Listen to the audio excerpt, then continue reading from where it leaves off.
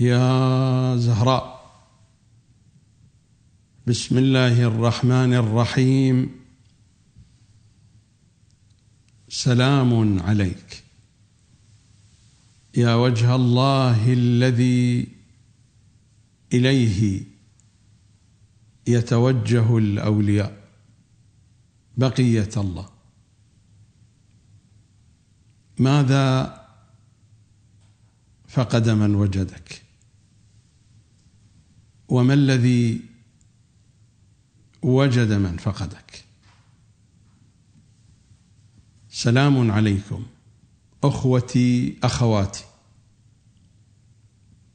أبنائي بناتي. بين أيديكم ملف الكتاب والعترة، الجزء الثالث، الكتاب الناطق، الحلقة 34. في هذه الحلقة والتي تليها سيكون حديثي تحت عنوان جديد: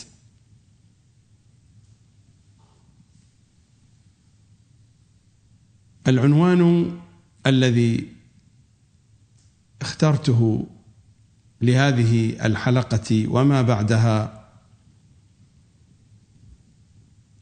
تشيعنا.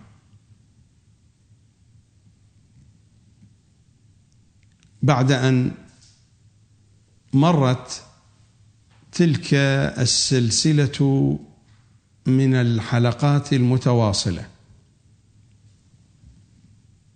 والتي سلطت الضوء على كثير من الحقائق،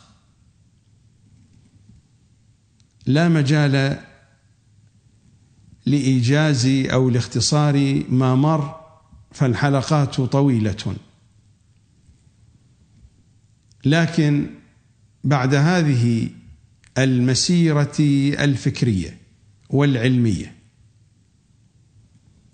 في مختلف الجوانب التي تناولتها الحلقات الماضية،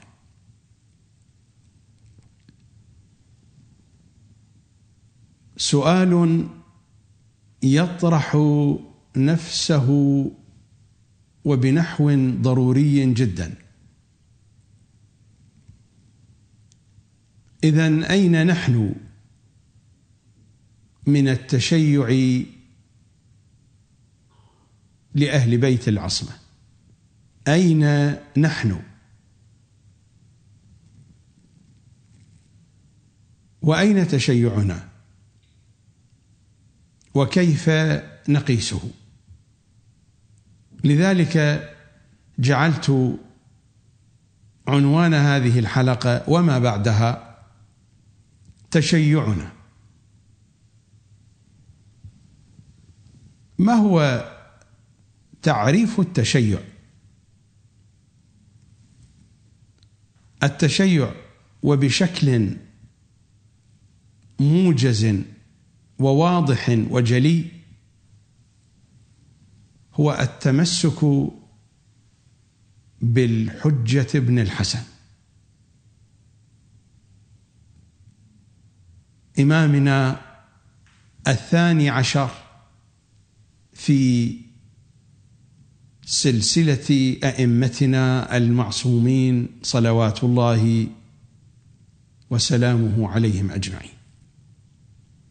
هذا هو معنى التشيع بشكل موجز مختصر وواضح: التمسك بالحجة ابن الحسن، إمامنا الغائب الشاهد، قائم آل محمد بالحق والحقيقة.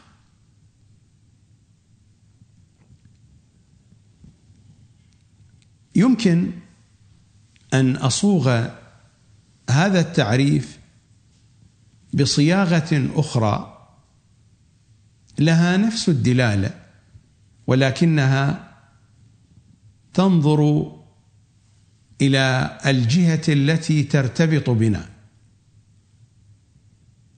التشيع هو التمسك بالصراط المستقيم،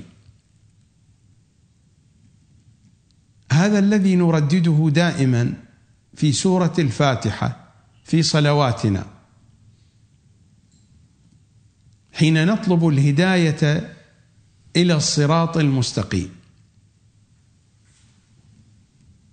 اهدنا الصراط المستقيم. هل الصراط هو الطريق وهو الجادة التي يسلكها الإنسان؟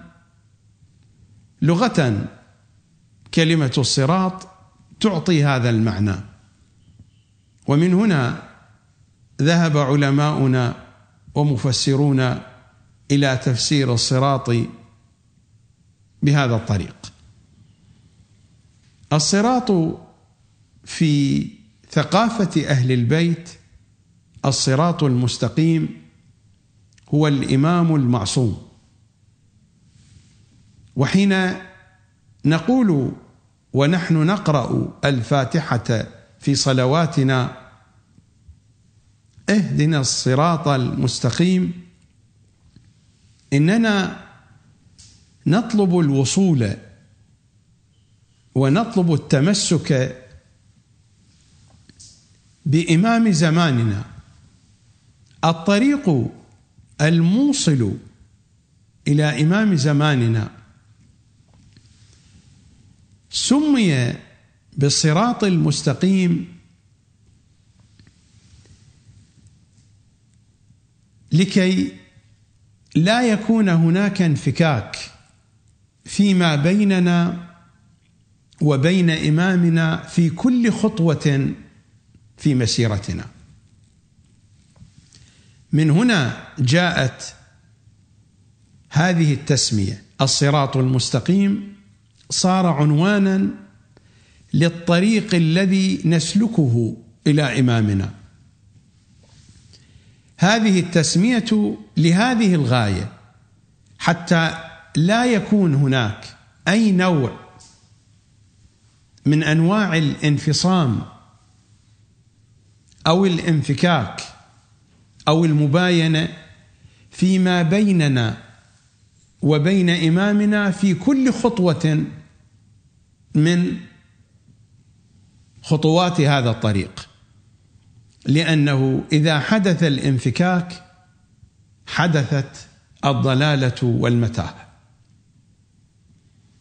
إذا حدث الانفكاك في أي مرحلة من مراحل المسير فنحن أمام مشكلة من مشكلتين. المشكلة الأولى الخروج يمينا أو شمالا عن هذا الصراط، والمشكلة الثانية هي التوقف وعدم الاستمرار. لذا أساسا العنوان الصراط المستقيم أساسا ليس هو الطريق. الصراط المستقيم هو الإمام المعصوم. وحين نقول اهدنا الصراط المستقيم إننا نطلب الوصول إلى الصراط المستقيم، ولكن الطريق الموصل إليه سمي أيضا بهذه التسمية لأجل هذه الغاية، حتى لا يحدث انفكاك فيما بيننا وبين إمامنا حتى في خطوة واحدة من خطوات الطريق، لأن المشكلة إما خروج يمينا أو شمالا وإما توقف في الطريق. أنا لا أريد أن أتشعب كثيرا في هذه المسألة وفي هذا المطلب، لأنني إذا أردت أن أتشعب فسيتشعب الحديث كثيرا كثيرا، وأنا أحاول أن أجمع لكم المطالب بقدر ما أتمكن. الرواية عن إمامنا الصادق صلوات الله وسلامه عليه، وهذا هو تفسير البرهان، الجزء الأول من تفسير البرهان، الرواية عن المفضل بن عمر قال: سألت أبا عبد الله عليه السلام عن الصراط فقال: هو الطريق إلى معرفته عز وجل. الطريق إلى معرفته من أين؟ معرفة الله، معرفة إمام زماننا. معرفة الله لا معنى لها عند أهل البيت إلا هذه المعرفة، معرفة إمام زماننا. حين نعرف إمام زماننا فإننا نعرف الله، أما حين لا نعرف إمام زماننا فإننا لا نعرف الله. هذا هو جوهر ثقافة المعرفة عند آل محمد صلوات الله وسلامه عليهم أجمعين. سألت أبا عبد الله عن الصراط فقال: هو الطريق إلى معرفته عز وجل، وهما صراطان: صراط في الدنيا وصراط في الآخرة. فأما الصراط الذي في الدنيا فهو الإمام المفترض الطاعة، من عرفه في الدنيا واقتدى بهداه مر على الصراط الذي هو جسر جهنم في الآخرة، ومن لم يعرفه في الدنيا زلت قدمه عن الصراط في الآخرة فتردى في نار جهنم. المعنى الأصل للصراط هو إمام زماننا، صراطنا المستقيم الحجة بن الحسن. معرفته معرفة الله. إذا عرفنا إمام زماننا عرفنا الله، وإذا عرفنا الله جزنا على الصراط الممدود على جهنم. الطريق الموصل إلى معرفة إمام زماننا هو صراط مستقيم، سمي بهذه التسمية حتى لا يكون هناك أي لون من ألوان الانفكاك وأي نحو من أنحاء المباينة فيما بيننا وبين إمام زماننا، فلا نخرج يمينا أو شمالا في تلكم المتاهات الكثيرة في هذا العالم، ولا نتوقف فنصبح واقفة في الطريق. الواقفة، هذا العنوان هو الذي أريد أن أحدثكم عنه. قطعا لا أريد الحديث التاريخي هنا.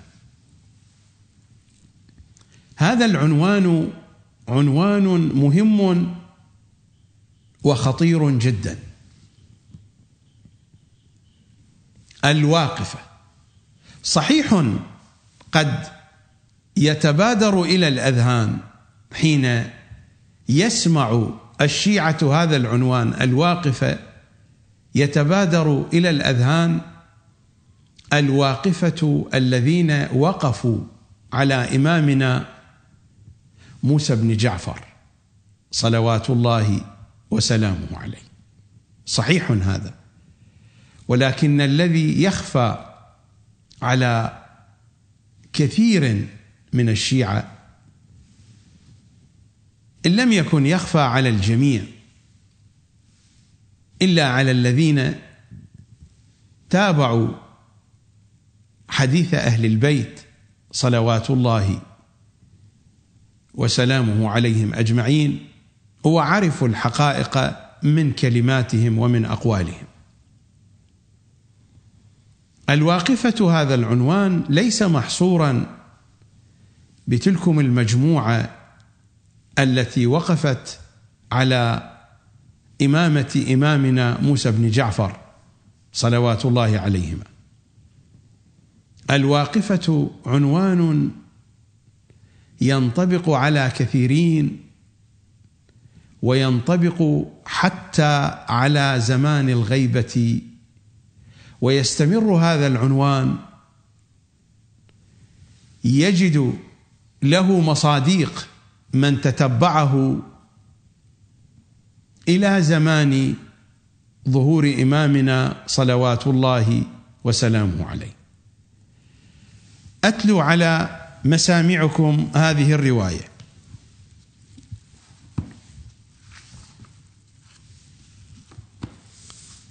هذا هو الكتاب المعروف برجال الكشي، صفحة 457، رقم الحديث 865، عن سليمان الجعفري قال: كنت عند أبي الحسن بالمدينة، يعني به إمامنا الرضا صلوات الله عليه. كنت عند أبي الحسن بالمدينة إذ دخل عليه رجل من أهل المدينة، يعني المدينة المنورة، فسأله عن الواقفة، الفتنة الكبيرة التي حدثت بعد شهادة إمامنا الكاظم. فقال أبو الحسن إمامنا الرضا: ملعونين أينما ثقفوا أخذوا وقتلوا تقتيلا.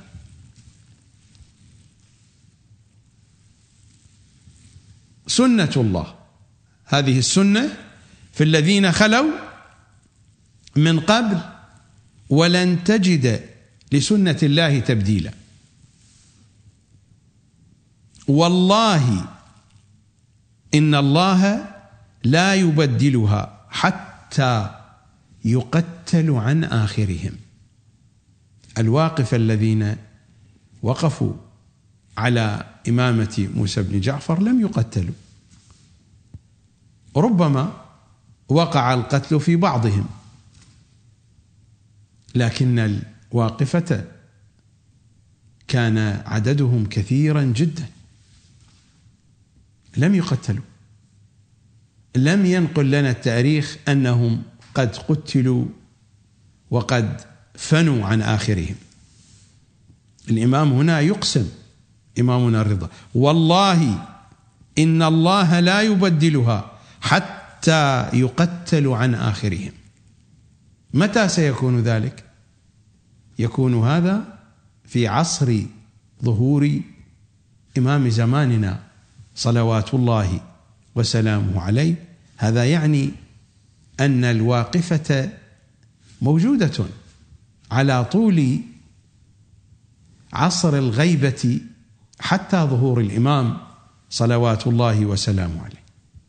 قطعا الحديث هنا عن الواقفة، ليس الواقفة الذين وقفوا على إمامة إمامنا موسى بن جعفر. في زماننا هذا لا يوجد ظهور واضح لمجموعة ترفع شعارات الواقفة. نعم، على الإنترنت يوجد، من خلال متابعاتي على الإنترنت قرأت مقالات وقرأت كتابات لمن يقول بأنه هو امتداد للواقفة في هذا العصر، لكن بشكل ظاهر وبشكل علني لا توجد الآن مجموعة واضحة مشخصة بشكل ظاهر ترفع شعارات الواقفة الذين وقفوا على إمامة إمامنا موسى بن جعفر. تلك فرقة انقرضت نعم، قلت قبل قليل بأنني قرأت على الإنترنت مقالات وكتابات لأشخاص يقولون بأنهم هم استمرار لتلك الفرقة ويدعون رفع شعاراتها ونصرة أفكارها ونصرة معتقدها.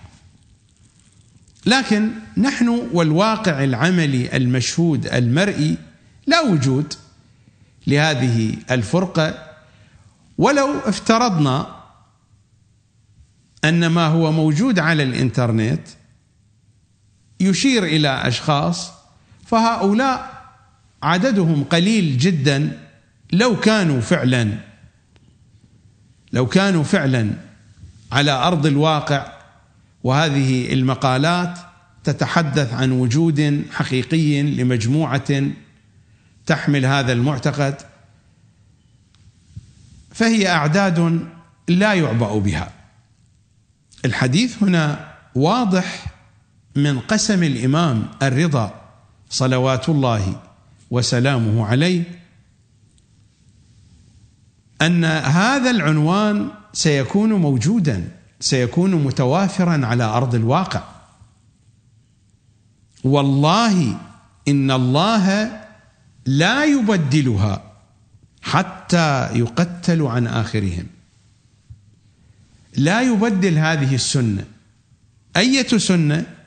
الآية التي ذكرها الإمام والوصف الذي وصفه: ملعونين أينما ثقفوا أخذوا وقتلوا تقتيلا. المضمون القرآني الذي أشار إليه إمامنا الرضا صلوات الله وسلامه عليه. الوقف على معنيين: هناك وقف على أشخاص الأئمة صلوات الله وسلامه عليهم أجمعين، كما هو الحال في الواقفة الذين عرفوا بالممطورة. الممطورة يعني الكلاب الممطورة. الكلاب بحسب معتقدنا حيوانات نجسة. إذا ما مطرت السماء على الكلاب، كانت في الفضاء الخارجي ومطرت على الكلاب وتبللت أجسامها، فإن رائحة كريهة تنبعث من شعرها ومن جسمها. هذا أولا. وثانيا، الكلب بطبيعته إذا ما تبلل فإنه ينفض جسمه نفضا شديدا، فينشر الماء حوله في كل مكان. الكلب عين نجسة، الماء تنجس، فإنه سينجس ما حوله. هذه التسمية أطلقها الإمام الرضا على الواقفة. الواقفة الممطورة أو الكلاب الممطورة. شاع هذا الاستعمال في حديث أهل البيت. الممطورة هو تسمية للواقفة الذين وقفوا على إمامة إمامنا موسى بن جعفر. ولكن هناك من وقفوا على إمامة أمير المؤمنين، أيضا هؤلاء واقفة، لكنهم لم يعرفوا بالممطورة، وسيأتي الحديث عنهم. الذين عرفوا في كتب التاريخ، في كتب الفرق والملل والنحل، في أحاديث أهل البيت، الذين عرفوا بالسبائية. السبائية هم أول مجموعة وقفت على إمام من الأئمة، وقفت على إمامة أمير المؤمنين صلوات الله وسلامه عليه. وسيأتي الحديث عن السبائية في الحلقات القادمة. هناك من وقف على إمامنا الحسن العسكري صلوات الله وسلامه عليه، وهناك من وقف على إمامنا الرضا صلوات الله وسلامه عليه، وهناك الواقفة تعددت، لكن الذين وقفوا على إمامنا موسى بن جعفر هم الذين اشتهروا. لماذا؟ لأسباب عديدة، منها كثرة عددهم. الذين وقفوا على إمامة إمامنا موسى بن جعفر الغالبية العظمى من الشيعة آنذاك،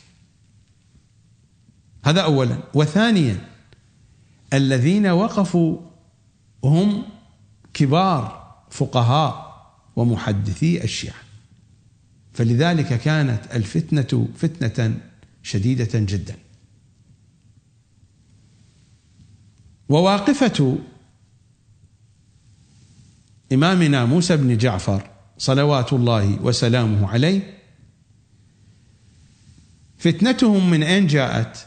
لأنهم استعملوا حديث أهل البيت، وهم محدثون كبار وفقهاء كبار. من هنا جاءت فتنة الممطورة لها خصوصية، وإلا الواقفة موجودون على طول الخط، ولذا سيكونون موجودين أيضا في زمان الغيبة، لأن الواقفة متى ابتدأت؟ منهج الواقفة بدأ يوم كتبت الصحيفة، من هناك بدأ،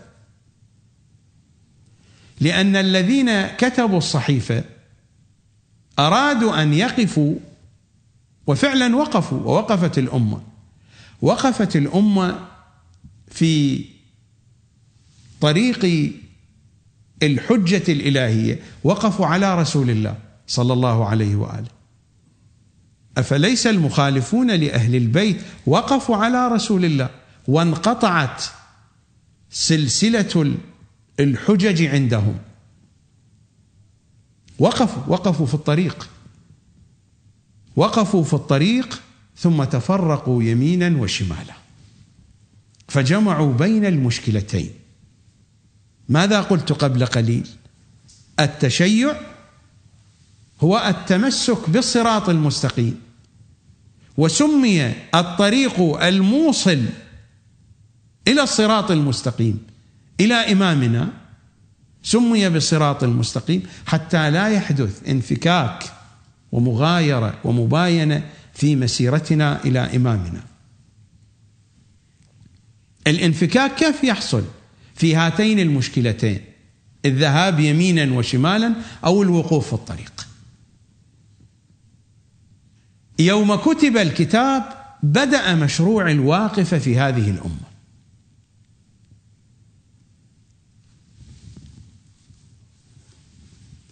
هذا هو الجزء الثامن من كتاب الكهف الشريف. ماذا يقول إمامنا الصادق صلوات الله وسلامه عليه بعد أن يتحدث عن الصحابة الذين كتبوا الصحيفة المشؤومة الملعونة، إلى أن يقول إمامنا الصادق: لعلك ترى، وهو يحدث أبا بصير، لعلك ترى أنه كان يوم يشبه يوم كتب الكتاب. الإمام يقول لأبي بصير: تتصور أن يوما يشبه ذلك اليوم؟ الإمام ماذا يقول؟ يقول: إن اليوم الذي كتب فيه الكتاب، كتبت فيه الصحيفة، هذا اليوم لا يشبهه إلا يوم واحد. أي يوم؟ يوم عاشوراء، يوم الحسين. لعلك ترى أنه كان يوم يشبه يوم كتب الكتاب إلا يوم قتل الحسين. وهكذا كان في سابق علم الله عز وجل الذي أعلمه رسول الله أن إذا كتب الكتاب قتل الحسين، أن إذا كتب الكتاب قتل الحسين. فالحسين لم يقتل في يوم السقيفة، قتل الحسين في يوم الصحيفة، هنا قتل. هذه ثقافة آل محمد. أما هذا الكلام الهراء الذي تسمعونه على المنابر من هذا الخطيب الكبير ومن ذلك المتحدث الشهير من أنها مؤامرة لتفتيت الوحدة الإسلامية، هذا هراء من القول وجهل مطبق وسخافة في الفكر. هذا منطق أهل البيت. إذا كتب الكتاب قتل الحسين. وما تسمعونه من أن الدولة البيزنطية هي التي خططت لقتل الحسين هذا هراء من القول وسخف من الحديث.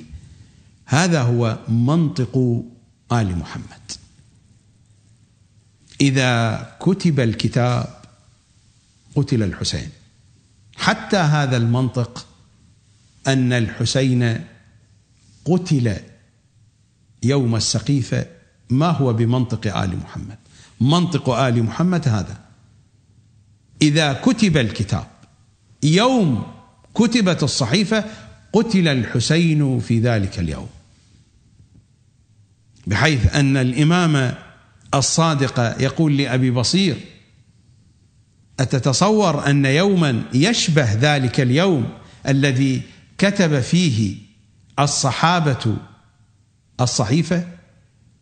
لا يشبهه يوم إلا اليوم الذي قتل فيه إمامنا الحسين صلوات الله وسلامه عليه. هناك بدأت مسيرة الوقف، من هناك بدأت الواقفة نظريا. أما عمليا الشكل التنظيري والفكري بدأ في يوم الصحيفة. أما عمليا فأول من وضع أساس الوقف هو عمر بن الخطاب، أول من أعلن الوقف. والحادثة مشهورة معروفة في كتب المخالفين، موجودة أيضا، لكنني سأقرأها من كتاب كمال الدين وتمام النعمة لشيخنا الصدوق، صفحة 61. مؤسسة النشر الإسلامي: لما قبض رسول الله صلى الله عليه وآله أقبل عمر بن الخطاب يقول: والله ما مات محمد، وإنما غاب كغيبة موسى عن قومه، وإنه سيظهر بعد غيبته. فما زال يردد هذا القول ويكرره حتى ظن الناس أن عقله قد ذهب، فأتاه أبو بكر وقد اجتمع الناس عليه يتعجبون من قوله، فقال: اربع على نفسك يا عمر من يمينك التي تحلف بها. اربع على نفسك يا عمر من يمينك التي تحلف بها، فقد أخبرنا الله عز وجل في كتابه فقال: يا محمد، الآية: إنك ميت وإنهم ميتون. فقال عمر: وإن هذه الآية لفي كتاب الله يا أبا بكر؟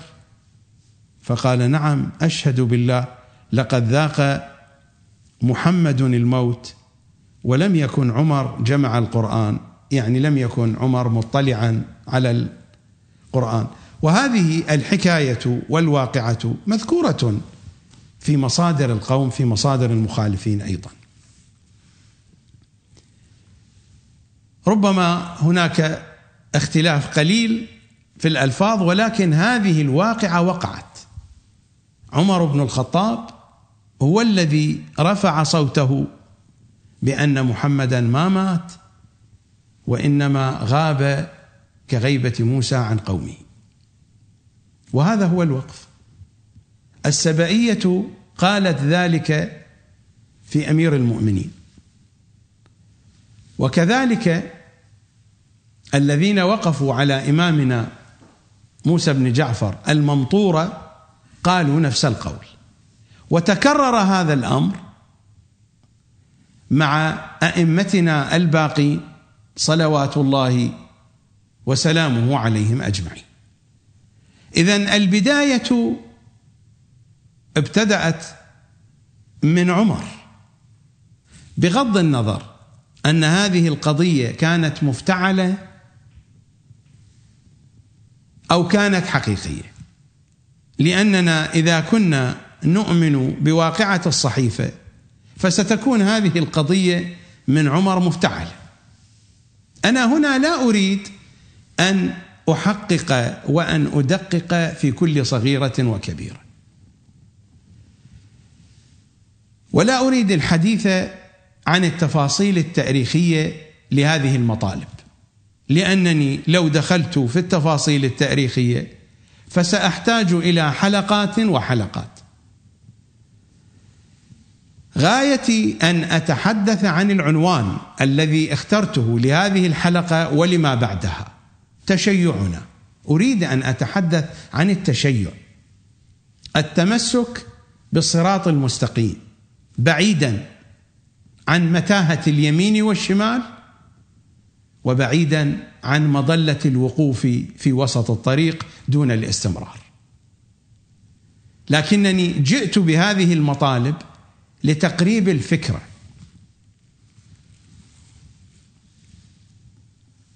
الواقفة الذين وقفوا على إمامنا موسى بن جعفر ماذا قال عنهم إمامنا الرضا صلوات الله وسلامه عليه؟ ماذا قال عنهم أئمتنا؟ هذا هو رجال الكشي. الحديث 876 صفحة 460 461 عن عمر ابن فرات قال: سألت أبا الحسن الرضا عن الواقفة قال: يعيشون حيارى ويموتون زنادقة. السؤال هنا عن الواقفة المنطورة، ولكن هذا الكلام يمكن أن يسري على غيرهم، حتى على الواقفة في عصر الغيبة. مرت علينا الرواية بأنهم يبقون ولا بد أن تجري فيهم سنة الله، سنة التقتيل، وذلك لا يتحقق إلا عند ظهور إمام زماننا. قال: يعيشون حيارى ويموتون زنادقة. يعيشون حيارى سيتضح المعنى. لماذا يعيشون حيارى؟ إمامنا الجواد يقول: الواقفة هم حمير الشيعة. ثم تلا هذه الآية: إن هم إلا كالأنعام بل هم أضل سبيلا. الواقفة حمير الشيعة، هذا العنوان في غاية الأهمية.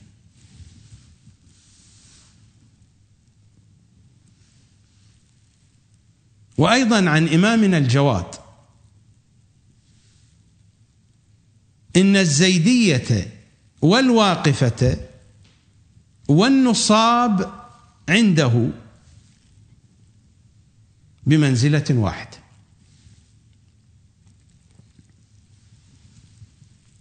منصور من أصحاب الإمام يحدثنا عن الإمام الجواد فيخبرنا إن الزيدية والواقفة والنصاب عنده بمنزلة واحدة.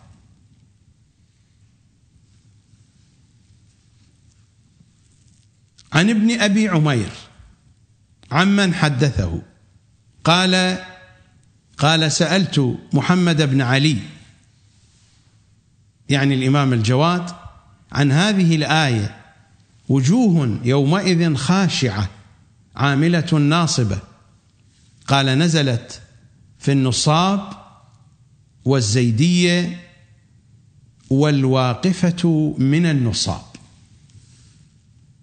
نزلت في النصاب والزيدية والواقفة من النصاب، تأكيد حالة النصب في الواقفة الذين وقفوا على إمامنا موسى بن جعفر صلوات الله وسلامه عليه. حدثني إبراهيم ابن عقبة قال: كتبت إلى العسكري: جعلت فداك، قد عرفت هؤلاء الممطورة فأقنت عليهم في صلاتي، يعني إنني أشخص مجموعة من الأشخاص من هؤلاء الممطورة من الذين وقفوا على إمامة موسى بن جعفر.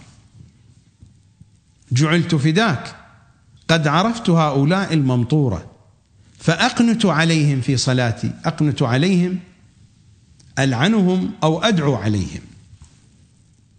قال: نعم، اقنت عليهم في صلاتك. مر علينا هذا العنوان: الواقفة هم حمير الشيعة. الإمام الجواد هنا يصف الواقفة بأنهم حمير الشيعة، وهو يشير إلى كلام جده موسى بن جعفر، وإلا فإمامنا الرضا سماهم بالكلاب الممطورة، لكن الإمام الجواد هنا يشير إلى كلام جده موسى بن جعفر. الروايات أيضا هنا بين يدي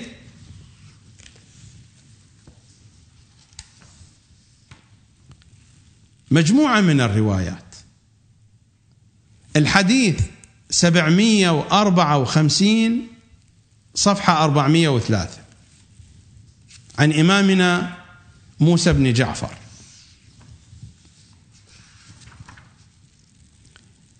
والحديث 757 صفحة 404 أيضا عن إمامنا موسى بن جعفر.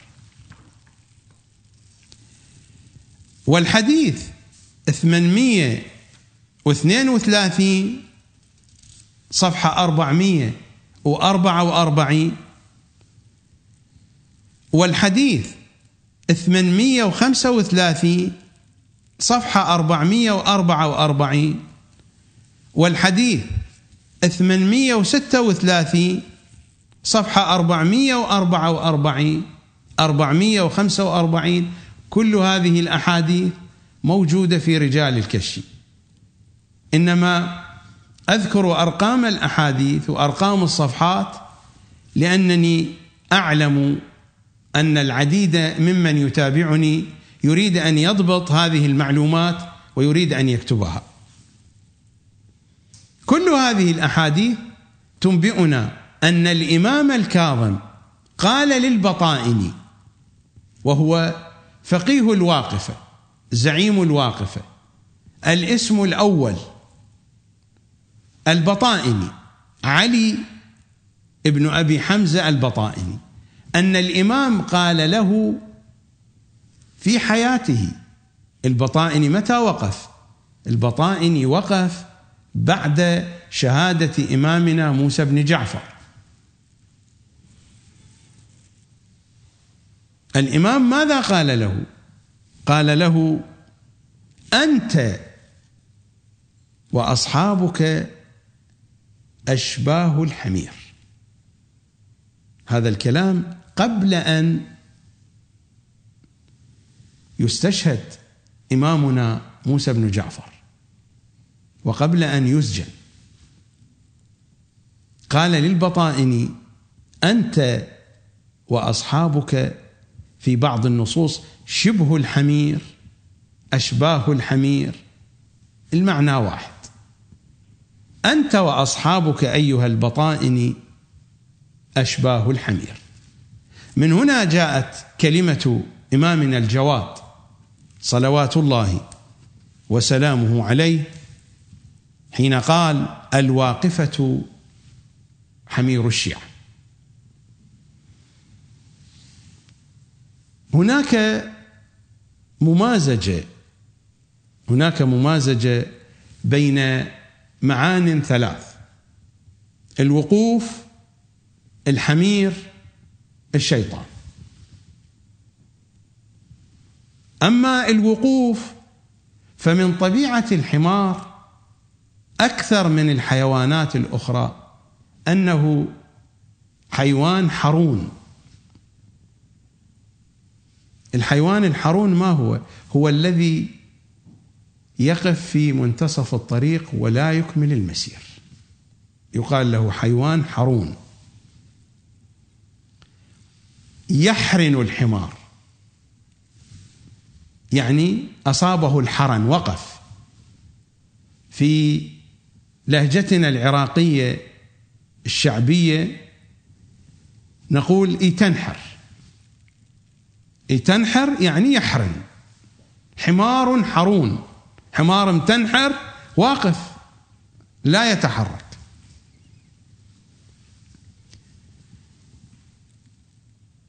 هذه الصفة واضحة في الحمير، أنها في مقطع من مقاطع الطريق تقف حتى لو ضربت لا تتحرك. صفة واضحة في الحمير، لذلك يقال الحمار حيوان حرون في منتصف الطريق ويقف. هذه التسمية لم تأتي جزافا، وقف في الطريق حرن. القضية الثانية: هناك ممازجة فيما بين الشيطان والحمار. في رواياتنا عن الأئمة صلوات الله وسلامه عليهم أجمعين كيف دخل إبليس الشيطان، كيف دخل إلى سفينة نوح. الشيطان كيف دخل عبر أرجل الحمار. هكذا تقول كلمات أهل بيت العصمة صلوات الله وسلامه عليهم أجمعين. هذا هو المجلد 60 من بحار الأنوار، صفحة 250. هذه الطبعة طبعة دار إحياء التراث العربي ومؤسسة التاريخ العربي، صفحة 250، حديث رقم 111. يحدثنا إمامنا الصادق: وكان إبليس بين أرجل الحمار.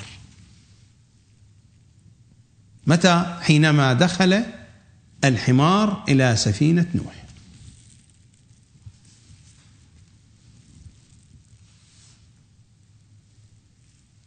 وكان الحمار أيضا في تلك الحالة لما أراد النبي نوح أن يدخله امتنع أن يدخل. أيضا صار في حالة الحرن. جاء نوح إلى الحمار ليدخله السفينة فامتنع عليه، وكان إبليس بين أرجل الحمار. بعد ذلك دخل الحمار وإبليس بين أرجله.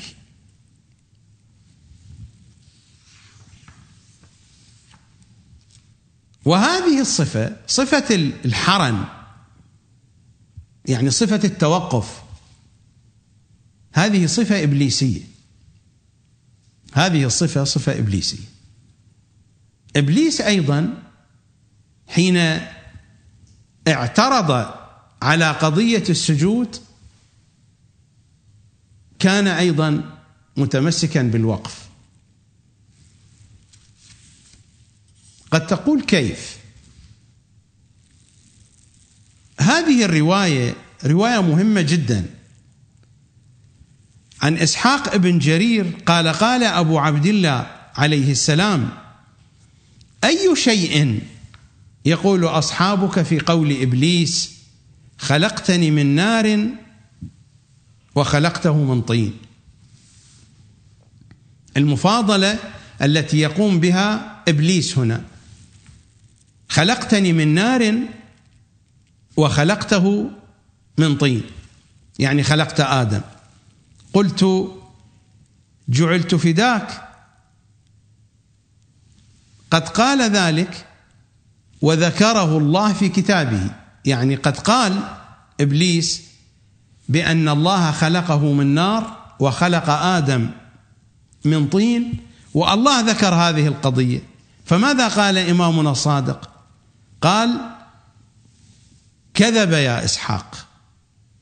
إبليس هنا يكذب، كذب يا إسحاق، ما خلقه الله إلا من طين. إبليس أيضا مخلوق من طين.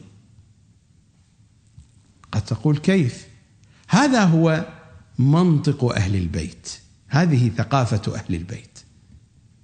اذهبوا إلى كتب التفسير التي كتبها المخالفون أو كتبها علماؤنا على منهج المخالفين، لن تجدوا هذه الحقائق. قال: كذب يا إسحاق، إبليس كذب، ما خلقه الله إلا من طين. ثم قال: قال الله: الذي جعل لكم من الشجر الأخضر نارا فإذا أنتم منه توقدون. خلقه الله من ذلك النار ومن تلك الشجرة، والشجرة أصلها من طين. الشجرة تخرج من الطين، والنار أخرجها الله من الشجرة الخضراء. الذي جعل لكم من الشجر الأخضر نارا فإذا أنتم منه توقدون. فآدم أصلا هنا أشرف من إبليس، لأن آدم خلق بشكل مباشر من التراب، أما إبليس فيما بينه وبين التراب الأصل توجد حواجز. هو خلق من نار، النار خلقت من الشجرة، والشجرة خلقت من التراب، خلقت من الطين. لكن إبليس أين وقف؟ وقف عند النار، لم يواصل طريقه الفكري ليعرف النهاية. النهاية أنه خلق من تراب، ولكن عبر وسائط، بينما آدم خلق مباشرة من التراب، هو الأقرب إلى العلة الأولى.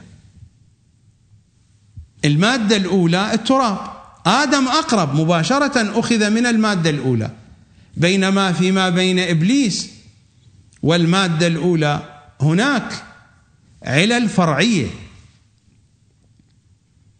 فهناك النار، وقبل النار الشجر، والشجر جيء به من الطين من التراب. فإبليس هنا وقف على النار، لم يكمل طريقه الفكري.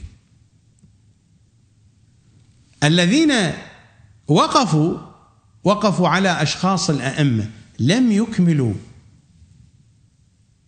طريق الحجج الإلهية إلى الحجة التامة، إلى إمام زماننا الحجة ابن الحسن صلوات الله وسلامه عليه.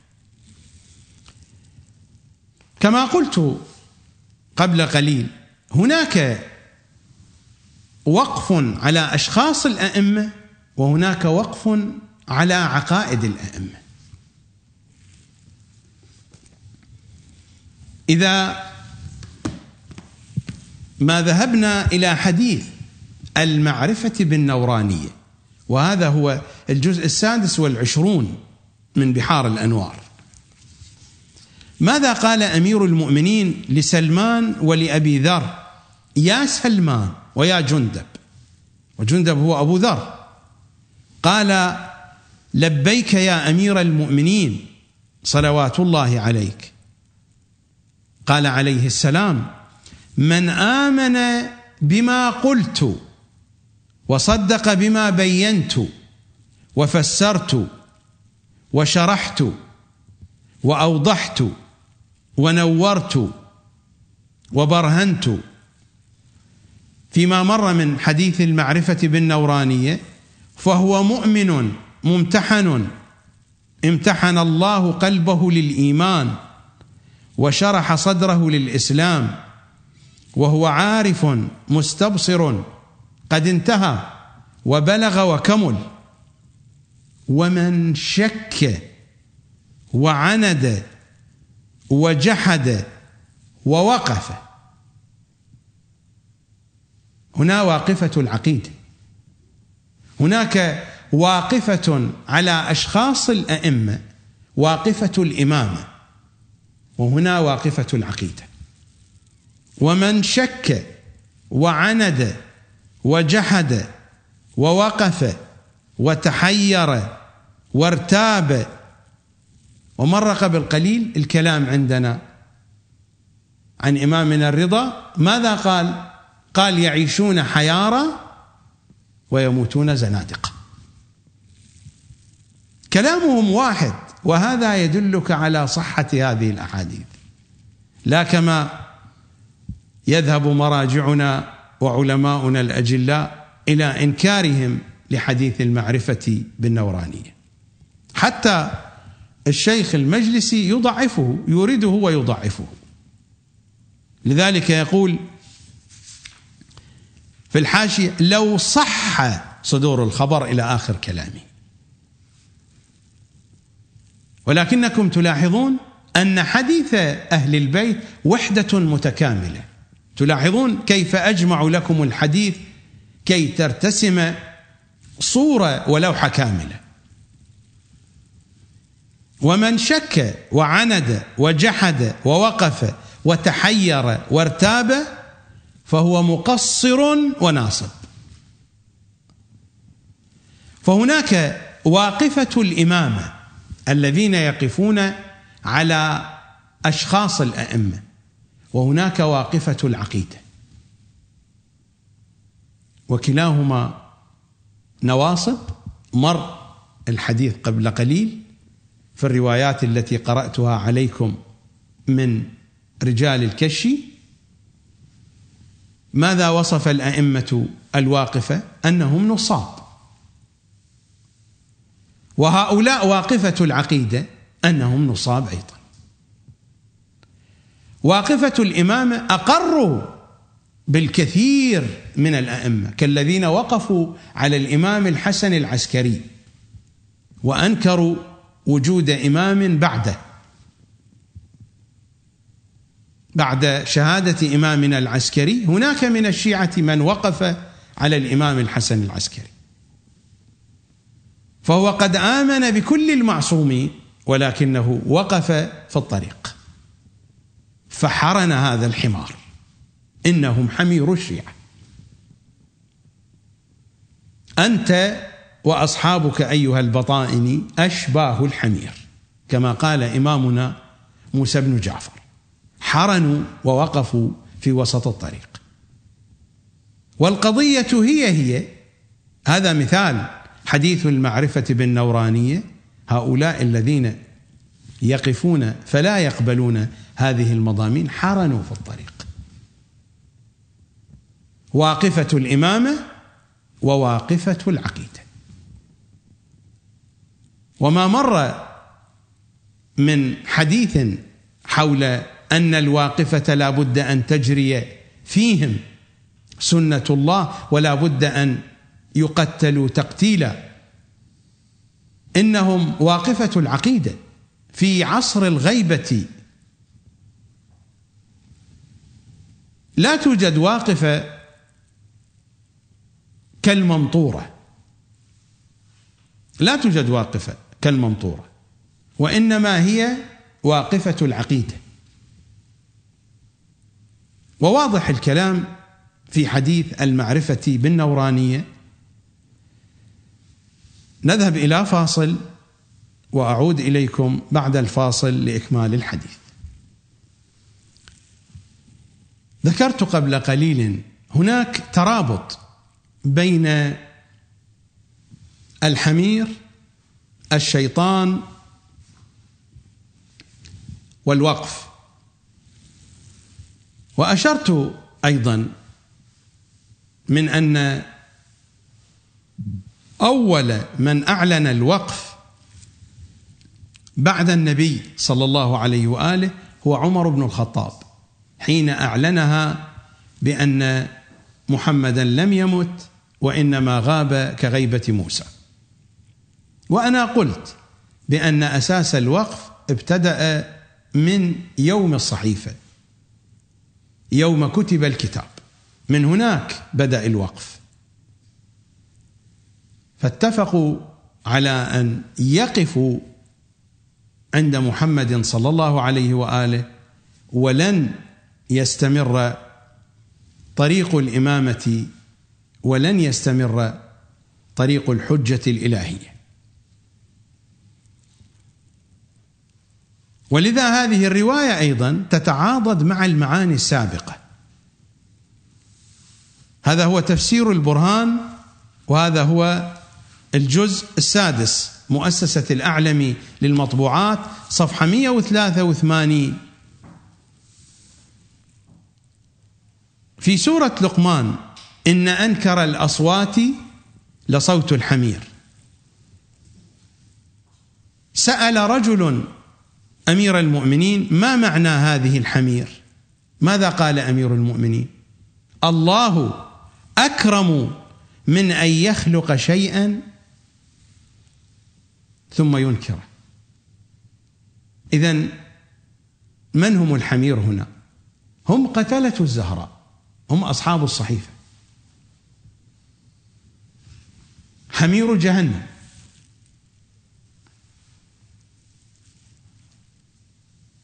الإمام يقول: إنهما في تابوت من نار في صورة حمارين، إذا شهقا في النار انزعج أهل النار من شدة صراخهما. تلاحظون الترابط واضح على جميع المستويات. والمعنى يأخذ بعدا آخر، أن الإنسان يكون حمارا للشيطان، وهذا المعنى حدثنا عنه إمامنا العسكري صلوات الله وسلامه عليه.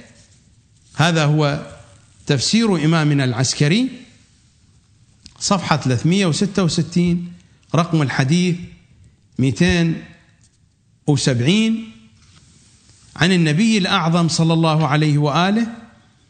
الحديث طويل، أشير إلى موطن الحاجة من: ألا فاذكروا يا أمة محمدا وآله عند نوائبكم وشدائدكم، لينصر الله به ملائكتكم على الشياطين الذين يقصدونكم.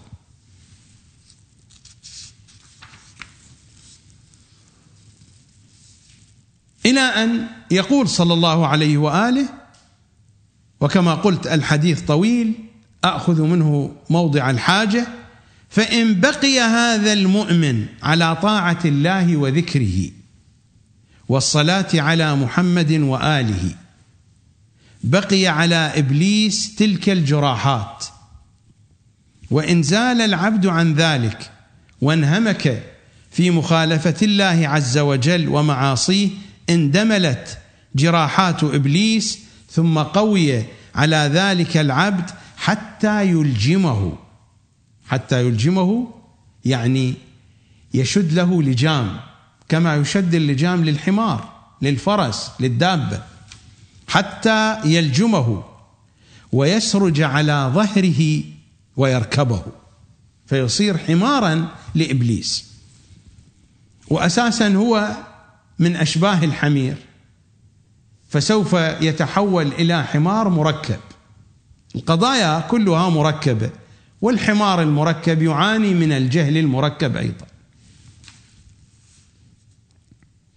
حتى يلجمه ويسرج على ظهره ويركبه، ثم ينزل عنه ويركب على ظهره شيطانا من شياطينه، ويقول لأصحابه: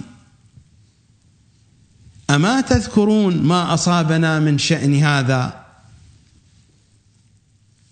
ذل وانقاد لنا الآن حتى صار يركبه هذا. ثم قال رسول الله: فإن أردتم أن تديموا على إبليس سخنة عينه وألم جراحاته فداوموا على طاعة الله وذكره والصلاة على محمد وآله، وإن زلتم عن ذلك كنتم أسراء إبليس، فيركب أقفيتكم أو فيركب أقفيتكم بعض مردته. إذا كان الإنسان أساسا واقعا تحت هذا العنوان: أنت أيها البطائن أنت وأصحابك أشباه الحمير، إذا كان أساسا هو من أشباه الحمير، كما قال إمامنا الجواد: الواقفة حمير الشيعة، ثم يأتي هذا الحال مضاعفا فيكون حمارا للشيطان، سيكون حينئذ حمارا مركبا. والحمار المركب قطعا من أبرز صفاته الجهل المركب. المشكلة التي تضرب في واقع الإنسانية، الجهل المركب مشكلة تضرب في واقع الإنسانية في علاقتها مع الله.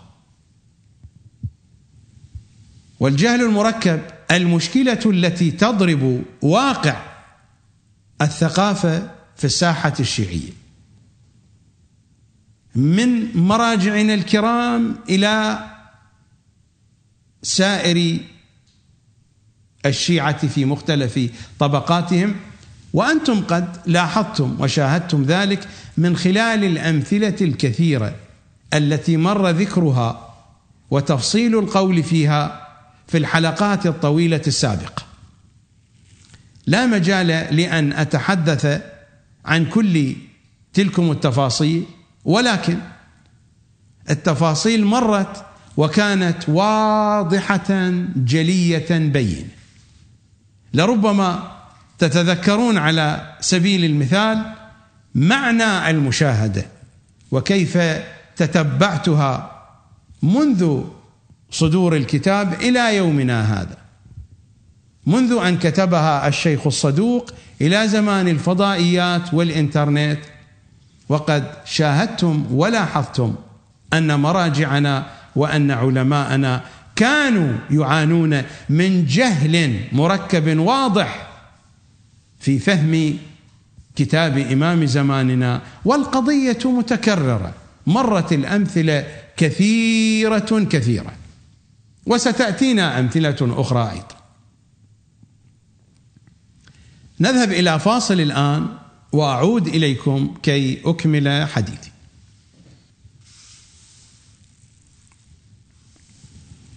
رواية وحديث ذكره الشيخ الصدوق في كتابه عيون أخبار الرضا صلوات الله وسلامه عليه،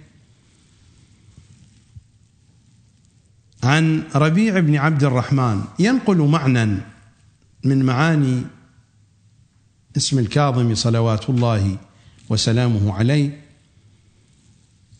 هو في الخبر لم ينسب الكلام إلى أحد المعصومين، ولكن هذه المعاني لا تؤخذ إلا عن المعصومين صلوات الله وسلامه عليهم أجمعين. المعنى واضح، مأخوذ عن أهل بيت العصمة.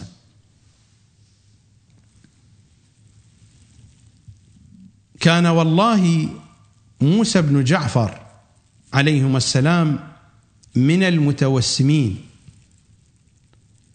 يعلم من يقف عليه بعد موته ويجحد الإمام بعد إمامته، فكان يكظم غيظه عليهم ولا يبدي لهم ما يعرفه منهم، فسمي الكاظم لذلك. هذه جهة من جهات تسميته بالكاظم صلوات الله وسلامه عليه. هناك أكثر من جهة، ولكن هذه جهة في غاية الأهمية أن نعرف إطلاق هذه التسمية على إمامنا موسى بن جعفر.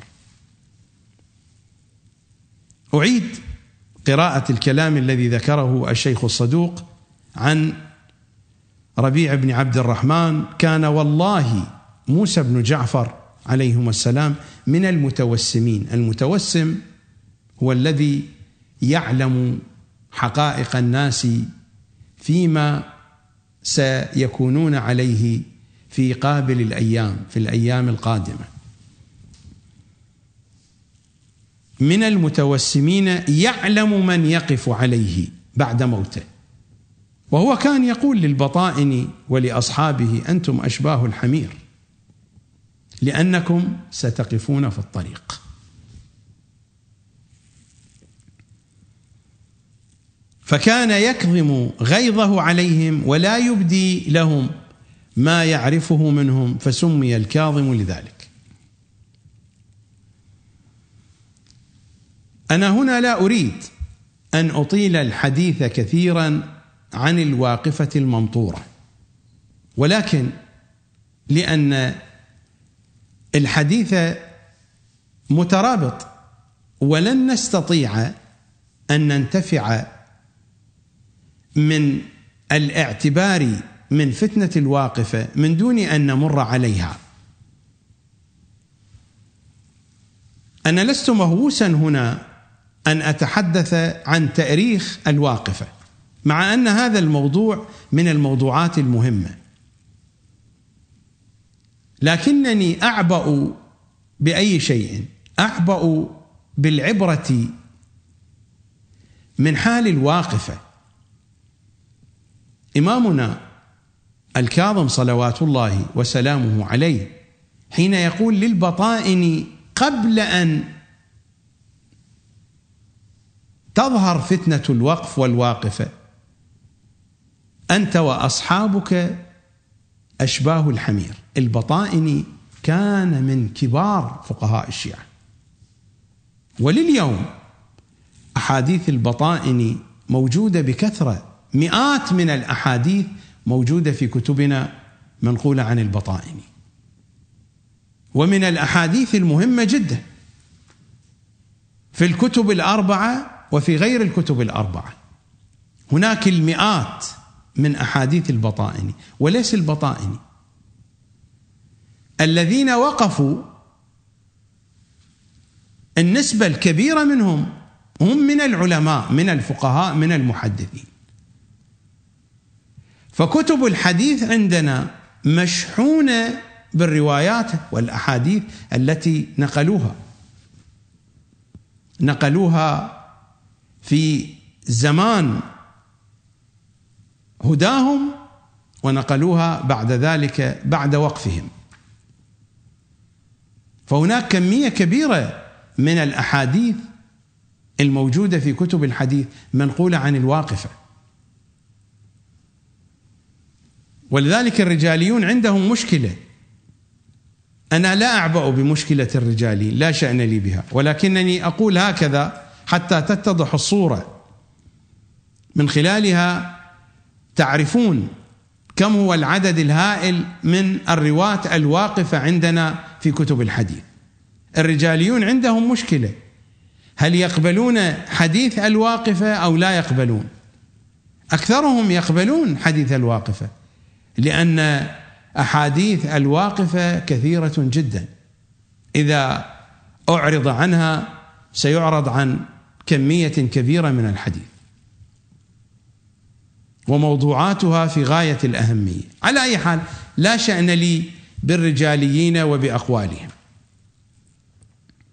الذين وقفوا فقهاء، علماء، محدثون، زعماء الشيعة، وكلاء الإمام الكاظم صلوات الله وسلامه عليه، وكانت الشيعة ترجع إليهم أثناء غيبته في السجن.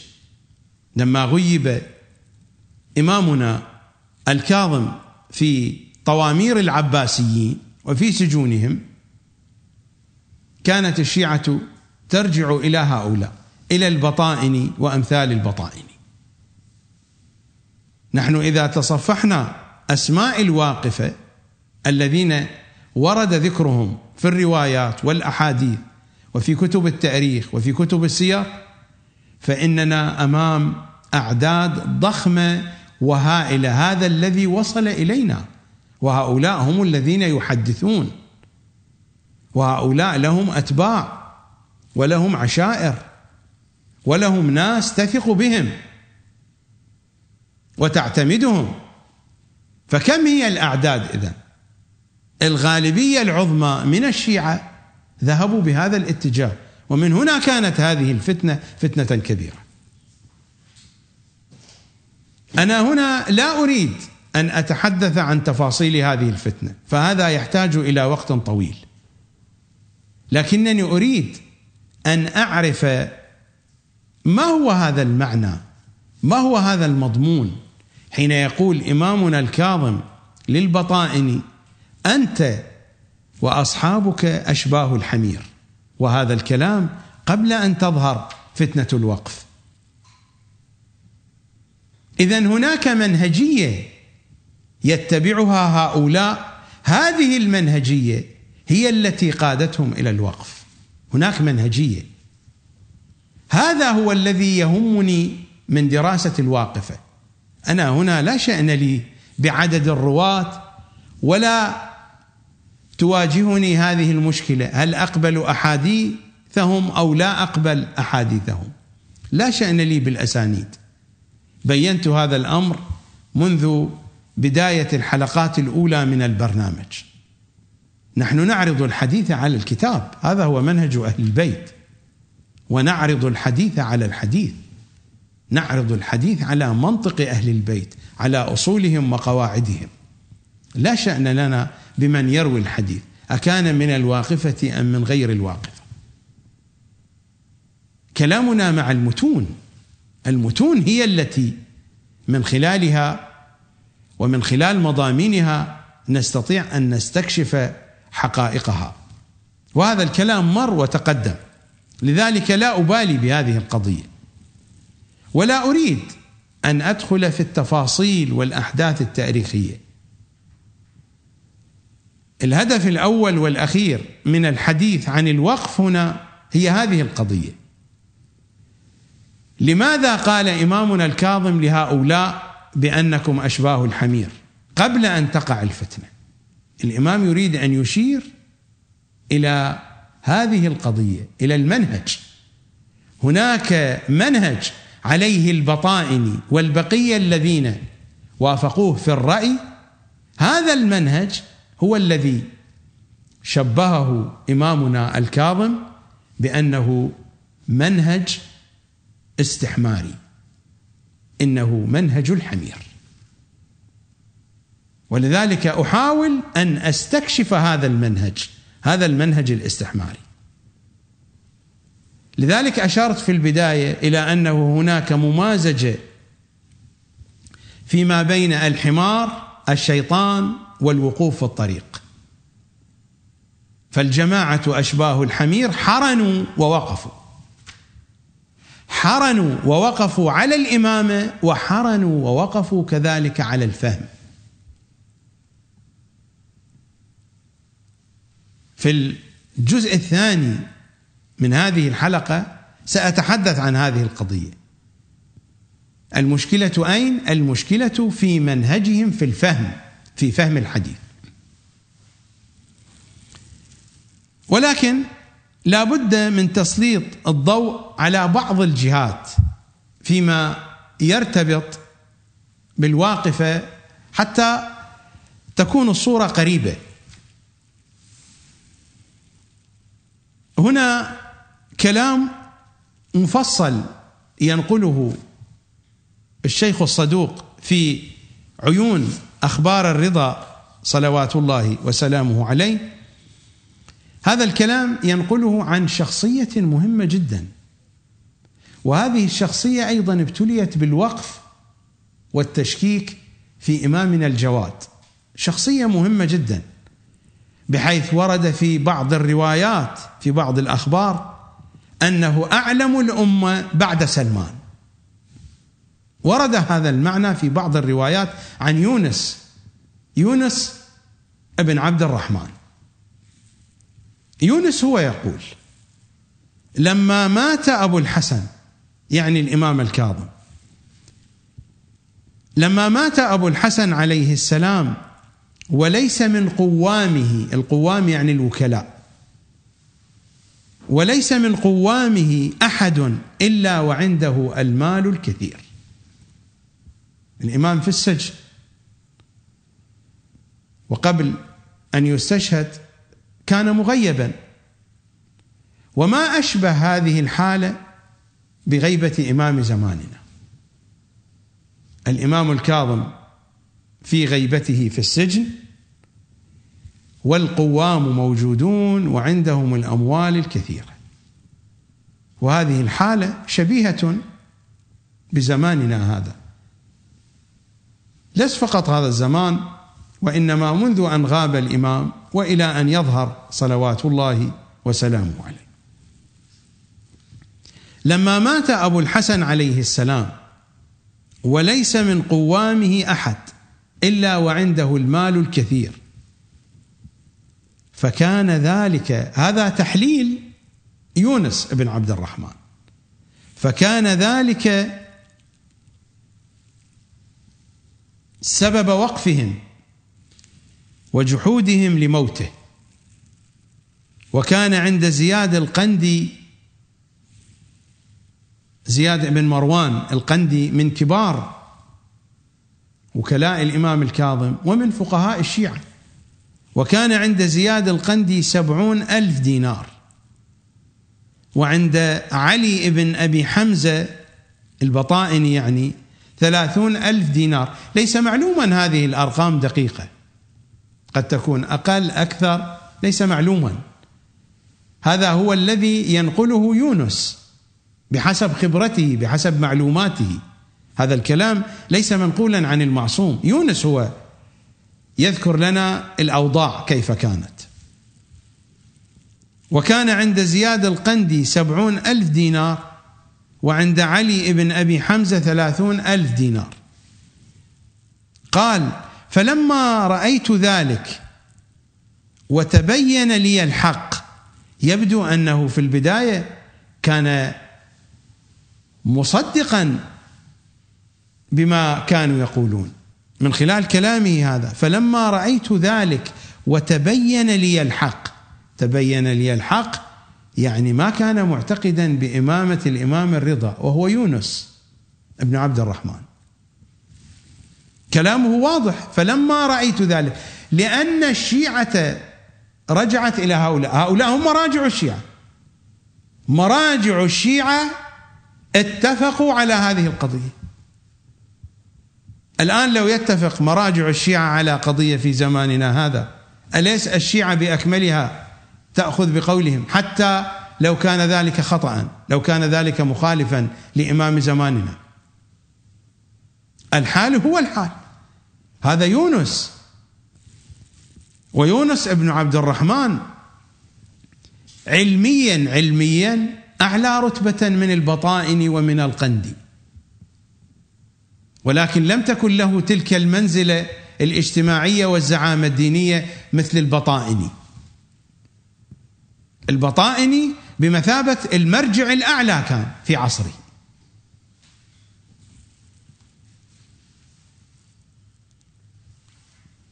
ماذا يقول يونس؟ فلما رأيت ذلك وتبين لي الحق وعرفت من أمر أبي الحسن الرضا عليه السلام ما عرفت، تكلمت ودعوت الناس إليه.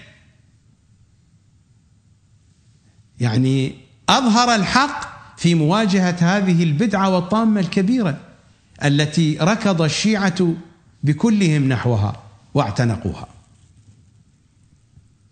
قال فبعث إلي من البطائني والقندي كبار مراجع الشيعة، قال فبعث إلي وقال لي ما يدعوك إلى هذا؟ لماذا تعلن بطلان عقيدتنا وتدعو إلى إمامة الإمام الرضا؟ ما يدعوك إلى هذا؟ إن كنت تريد المال فنحن نغنيك. وضمن لي 10,000 دينار وقال لي كف، فأبيت. فقلت لهما إنا روينا عن الصادقين أو عن الصادقين عليهما السلام أنهم قالوا، يبدو عليهم السلام السياق إنا روينا عن الصادقين يعني عن الأئمة عليهم السلام أنهم قالوا إذا ظهرت البدع فعلى العالم أن يظهر علمه، فإن لم يفعل سلب نور الإيمان. سلب نور الإيمان، قضية في غاية الخطورة.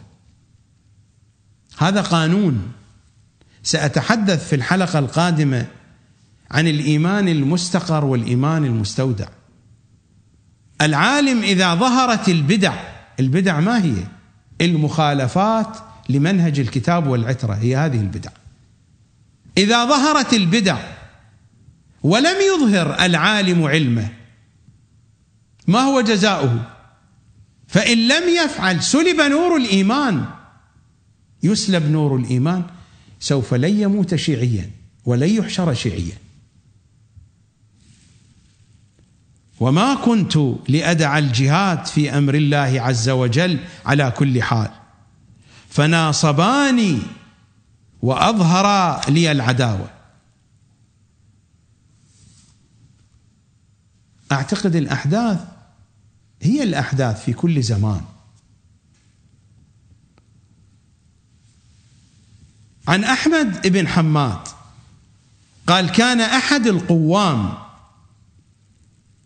الوكلاء عثمان بن عيسى الرواسي، وهذا أيضا من الشخصيات البارزة من زعامات الواقفة ومن الشخصيات الشيعية البارزة، وكان يكون بمصر، كان وكيلا عن الإمام الكاظم بمصر، وكان يكون بمصر.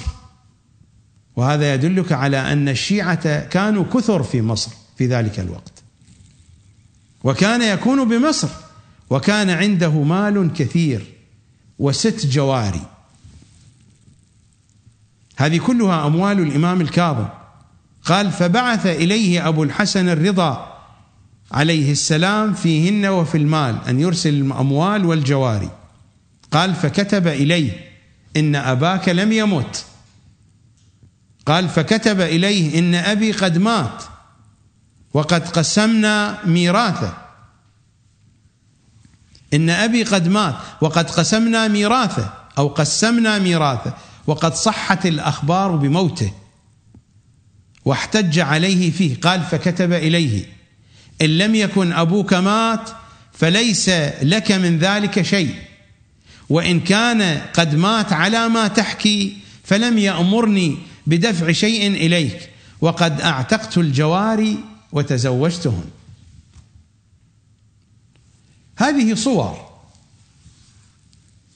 هذه صور من حال مراجع الشيعة آنذاك وفقهاء الشيعة آنذاك الذين أسسوا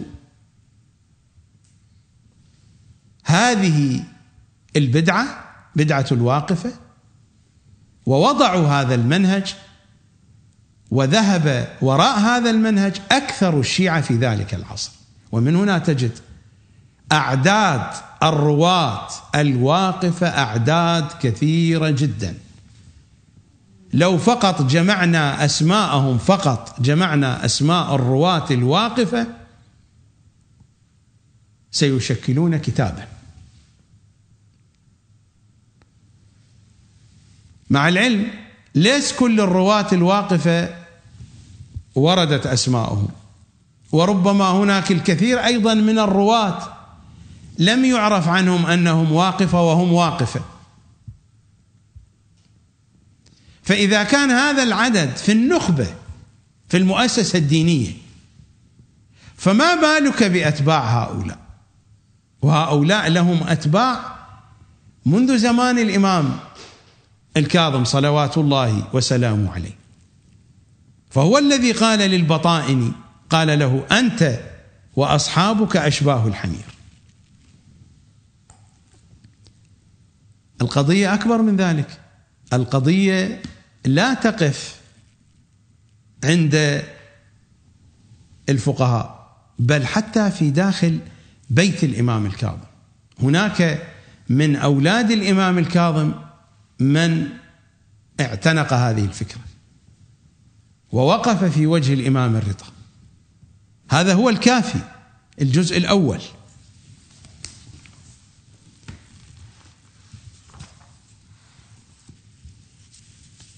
هذه الطبعة طبعة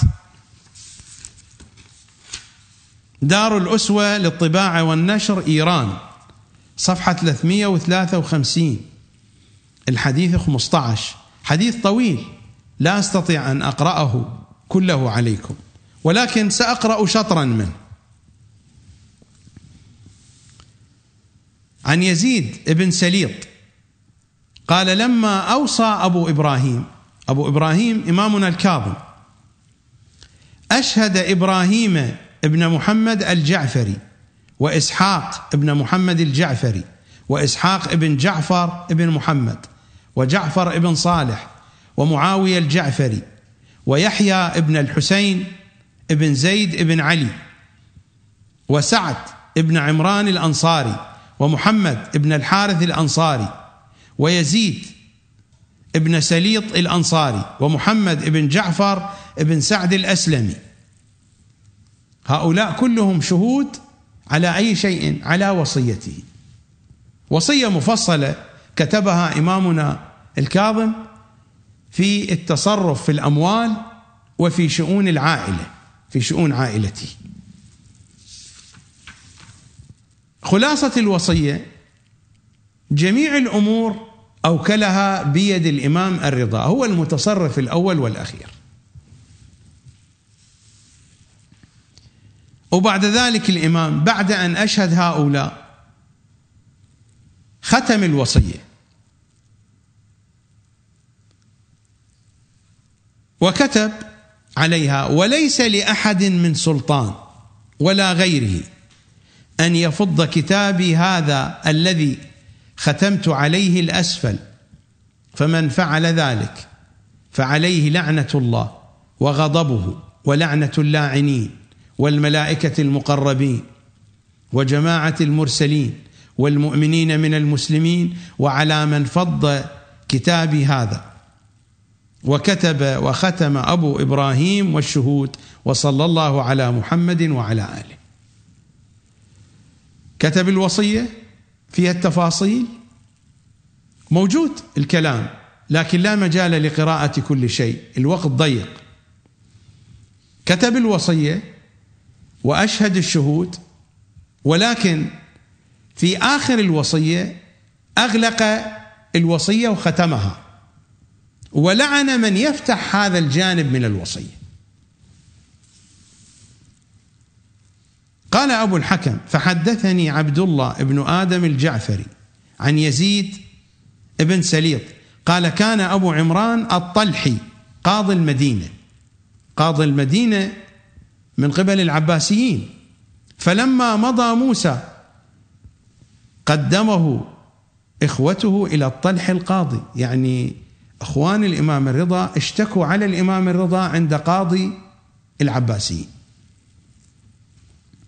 فلما مضى موسى قدمه إخوته إلى الطلح القاضي، فقال العباس ابن الإمام الكاظم، فقال العباس أبو موسى أصلحك الله وأمتع بك، يقول لمن؟ للقاضي الطلحي، أصلحك الله وأمتع بك، إن في أسفل هذا الكتاب، هذا المكان الذي أغلقه الإمام الكاظم وختمه، الوصية جزء منها كان مفتوح وجزء منها أغلقه الإمام وختمه، يحتاج إلى فتح، ولكن الإمام كتب عليه بأنه يلعن كل من يفتح هذا الجانب، لأن هذا خاص بالإمام الرضا، والأمور بينت في الجزء العلني من الوصية. العباس أخو الإمام الرضا ماذا يقول للقاضي الطلحي؟ يقول هناك كنز قد ذكره أبونا، والإمام الرضا صلوات الله عليه يريد أن ينفرد بهذا الكنز، فافتح الوصية حتى نعرف الكنز.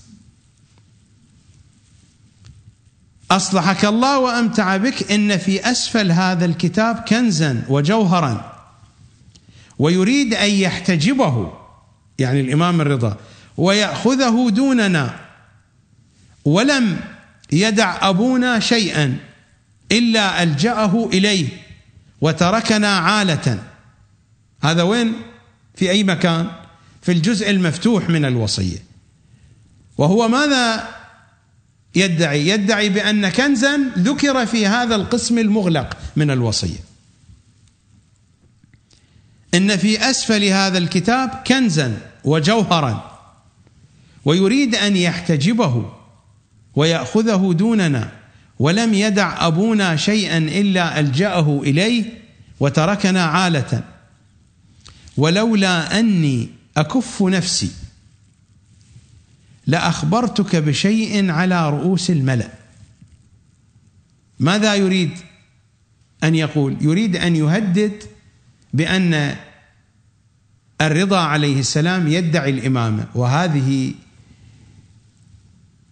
حجة تكون سببا لقتله. الخلفاء العباسيون إذا علموا بأن أحد أهل البيت أعلن هذا الأمر فإنهم سيقتلونه مباشرة، فهو يشير إلى هذه القضية، ولولا أني أكف نفسي لأخبرتك بشيء على رؤوس الملأ، فوثب إليه إبراهيم ابن محمد أحد الشهود، فقال إذن والله تخبر بما لا نقبله منك ولا نصدقك عليه، ثم تكون عندنا ملوما مدحورا. أراد أن يقطع الفتنة. نعرفك بالكذب صغيرا وكبيرا، وكان أبوك أعرف بك، لو كان فيك خيرا لجعل الأمور تحت إشرافك، وإن كان أبوك لعارفا بك في الظاهر والباطن، وما كان ليأمنك على تمرتين. ثم وثب إليه إسحاق بن جعفر عمه ابن جعفر الصادق عليه السلام، فأخذ بتلبيبه، جره من ثيابه، فقال له إنك لسفيه ضعيف أحمق، أجمع هذا مع ما كان بالأمس منك، يعني أجمع هذه الحماقة مع حماقاتك السابقة. وأعانه القوم أجمعون، فقال أبو عمران القاضي لعلي للإمام الرضا قم يا أبا الحسن، حسبي ما لعنني أبوك اليوم. حسبي ما لعنني أبوك يعني ما كتب من لعن على هذا الجزء من الوصية إذا ما فتحها أحد، لأن الإمام هكذا قال: وليس لأحد من سلطان ولا غيره أن يفض كتابي هذا الذي ختمت عليه الأسفل، فمن فعل ذلك فعليه لعنة الله، إلى آخر الكلام. حسبي ما لعنني أبوك اليوم، وقد وسع لك أبوك، ولا والله ما أحد أعرف بالولد من والده، ولا والله ما كان أبوك عندنا بمستخف في عقله ولا ضعيف في رأيه. فقال العباس للقاضي، العباس ابن الإمام الكاظم: أصلحك الله، فض الخاتم واقرأ ما تحته. فقال أبو عمران: لا أفضه. أبو عمران القاضي الطلحي: حسبي ما لعنني أبوك اليوم. فقال العباس: فأنا أفضه. فقال: ذاك إليك. ففض العباس الخاتم، فإذا فيه تأكيد أكثر، فإذا فيه إخراجهم وإقرار علي لها وحده، وإدخاله إياهم في ولاية علي إن أحبوا أو كرهوا، وإخراجهم من حد الصدقة وغيرها، وكان فتحه عليهم بلاء وفضيحة وذلة، ولعلي خيرة. وكان في الوصية التي فض العباس تحت الخاتم هؤلاء الشهود: إبراهيم ابن محمد، وإسحاق ابن جعفر، وجعفر ابن صالح، وسعيد ابن عمران. وأبرزوا وجه أم أحمد زوجة الإمام الكاظم بسبب هذه المشاكل التي ثارت في قضية الميراث. وأبرزوا وجه أم أحمد في مجلس القاضي، وادعوا أنها ليست إياها حتى كشفوا عنها وعرفوها. فقالت عند ذلك: قد والله قال سيدي هذا إنك ستؤخذين جبرا وتخرجين إلى المجالس. فزجرها إسحاق بن جعفر أخو الإمام الكاظم لأنها استعجلت في الحديث، وقال: اسكتي فإن النساء إلى الضعف، ما أظنه قال من هذا شيئا، لأنهم كانوا يتقون في كل الأمور. ثم إن عليا التفت إلى العباس الإمام الرضا فقال: يا أخي، إني أعلم أنه إنما حملكم على هذه الغرائم والديون، السبب الذي جعلكم تشتكون علي عند القاضي الغرائم والديون التي عليكم، فانطلق يا سعيد. التفت إلى أحد الأشخاص من الشهود وهو سعيد بن عمران: فانطلق يا سعيد فتعين لي ما عليهم، ثم اقض عنهم، ولا والله لا أدع مواساتكم وبركم ما مشيت على الأرض، فقولوا ما شئتم. فقال العباس: ما تعطينا إلا من فضول أموالنا، وما لنا عندك أكثر. فقال: قولوا ما شئتم، فالعرض عرضكم، فإن تحسنوا فذاك لكم عند الله، وإن تسيئوا فإن الله غفور رحيم. كلام الإمام طويل إلى أن يقول: أما أنا يا أخي فحريص على مسرتكم، جاهد على صلاحكم، والله على ما نقول وكيل. ماذا قال له العباس؟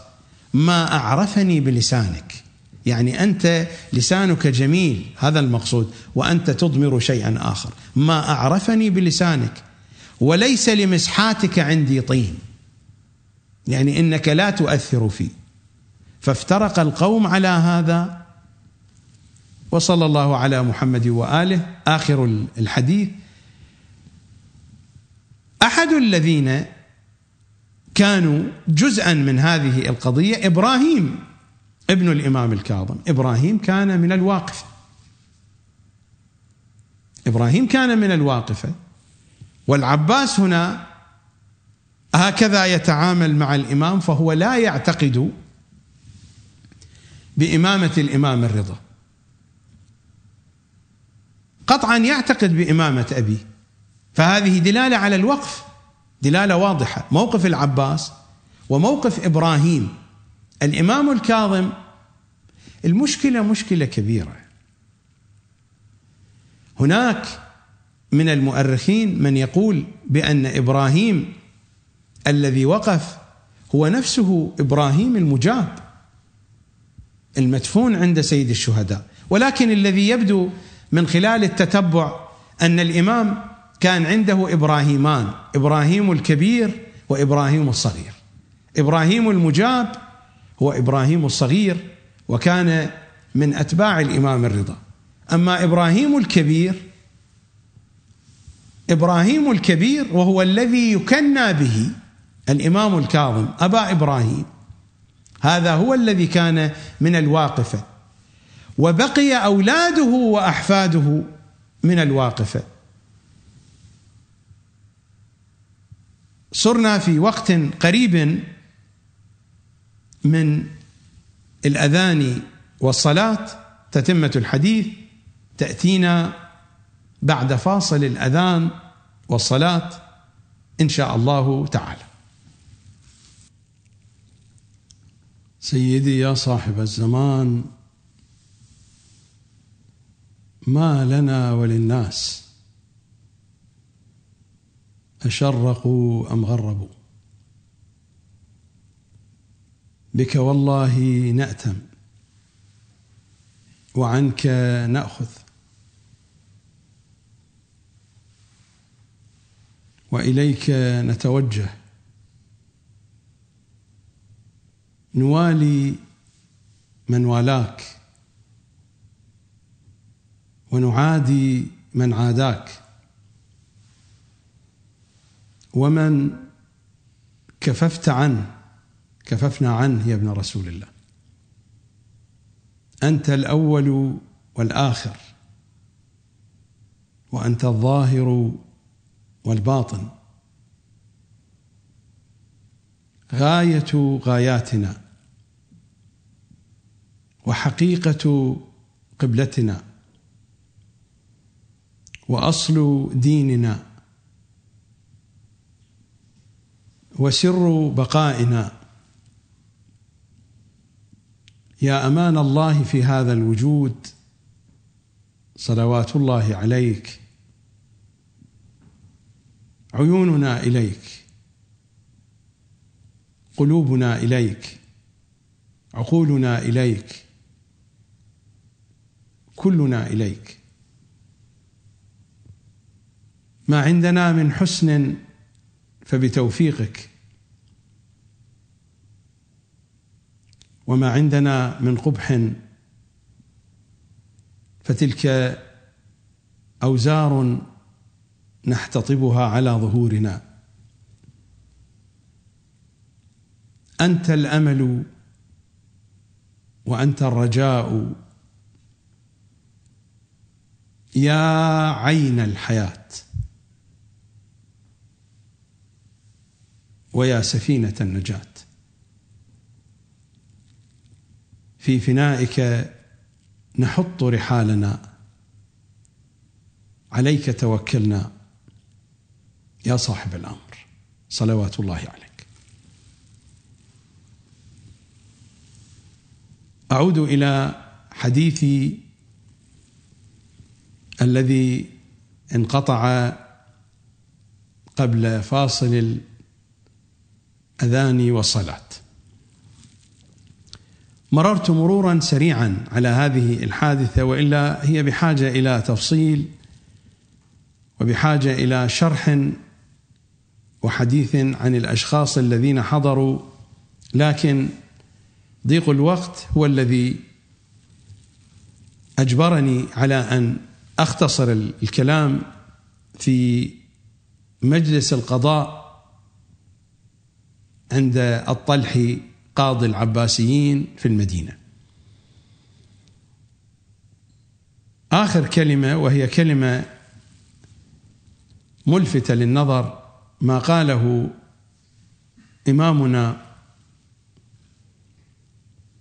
الرضا صلوات الله وسلامه عليه للعباس: أما أنا يا أخي فحريص على مسرتكم، جاهد على صلاحكم، والله على ما نقول وكيل. فقال العباس: ما أعرفني بلسانك، وليس لمسحاتك عندي طين. هناك ما هو الأغرب من ذلك أيضا، الرواية في الكافي الشريف: ولو أن الشيعة وخصوصا طلبة الحوزة العلمية درسوا الكافي لوجدوا فيه الكثير والكثير من الحقائق ولتغيرت الثقافة الشيعية بالمرة، بدلا من أن نكون عيالا على سيد قطب وابن عربي والشافعي. في صفحة 578 من نفس الطبعة الحديث الثالث عن محمد ابن علي ابن إبراهيم الذي قلت عنه بأنه صار واقفيا، وقف على إمامة أبيه موسى بن جعفر. هذا حفيده محمد ابن علي ابن إبراهيم ابن موسى بن جعفر. هو يقول: ضاق بنا الأمر فقال لي أبي. من أبوه؟ علي ابن إبراهيم، حفيد الإمام الكاظم. إبراهيم هو الابن المباشر الصلبي للإمام الكاظم، ابنه علي، وابن علي محمد يحدث: ضاق بنا الأمر فقال لي أبي. ضاق بنا الأمر من الجهة المادية، الوضع الاقتصادي. ضاق بنا الأمر فقال لي أبي: امض بنا حتى نصير إلى هذا الرجل، يشير إلى الإمام العسكري. امض بنا حتى نصير إلى هذا الرجل فإنه قد وصف عنه سماحة. فقلت: تعرفه؟ فقال: ما أعرفه وما رأيته قط. قضية مهمة جدا. إذا ما أردنا أن ندرس الروايات سنجد الكثير والكثير من الحقائق. ليس بالضرورة أن يكون أولاد الأئمة وأحفاد الأئمة على الهدى أبدا. ومن هنا هذا الكلام الذي أردده دائما، من أن هذا القانون الذي يعمل به في المؤسسة الدينية لا صلة له بأهل البيت. أي مرجع شيعي يأتي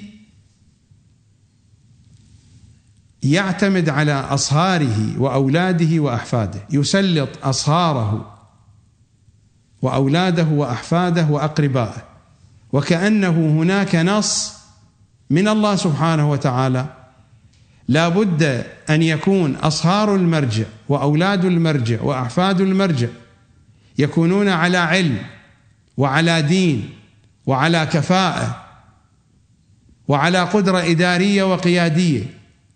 من أين جئنا بهذه الحقيقة؟ بينما الواقع العملي يشير إلى شيء يخالف ذلك 100%.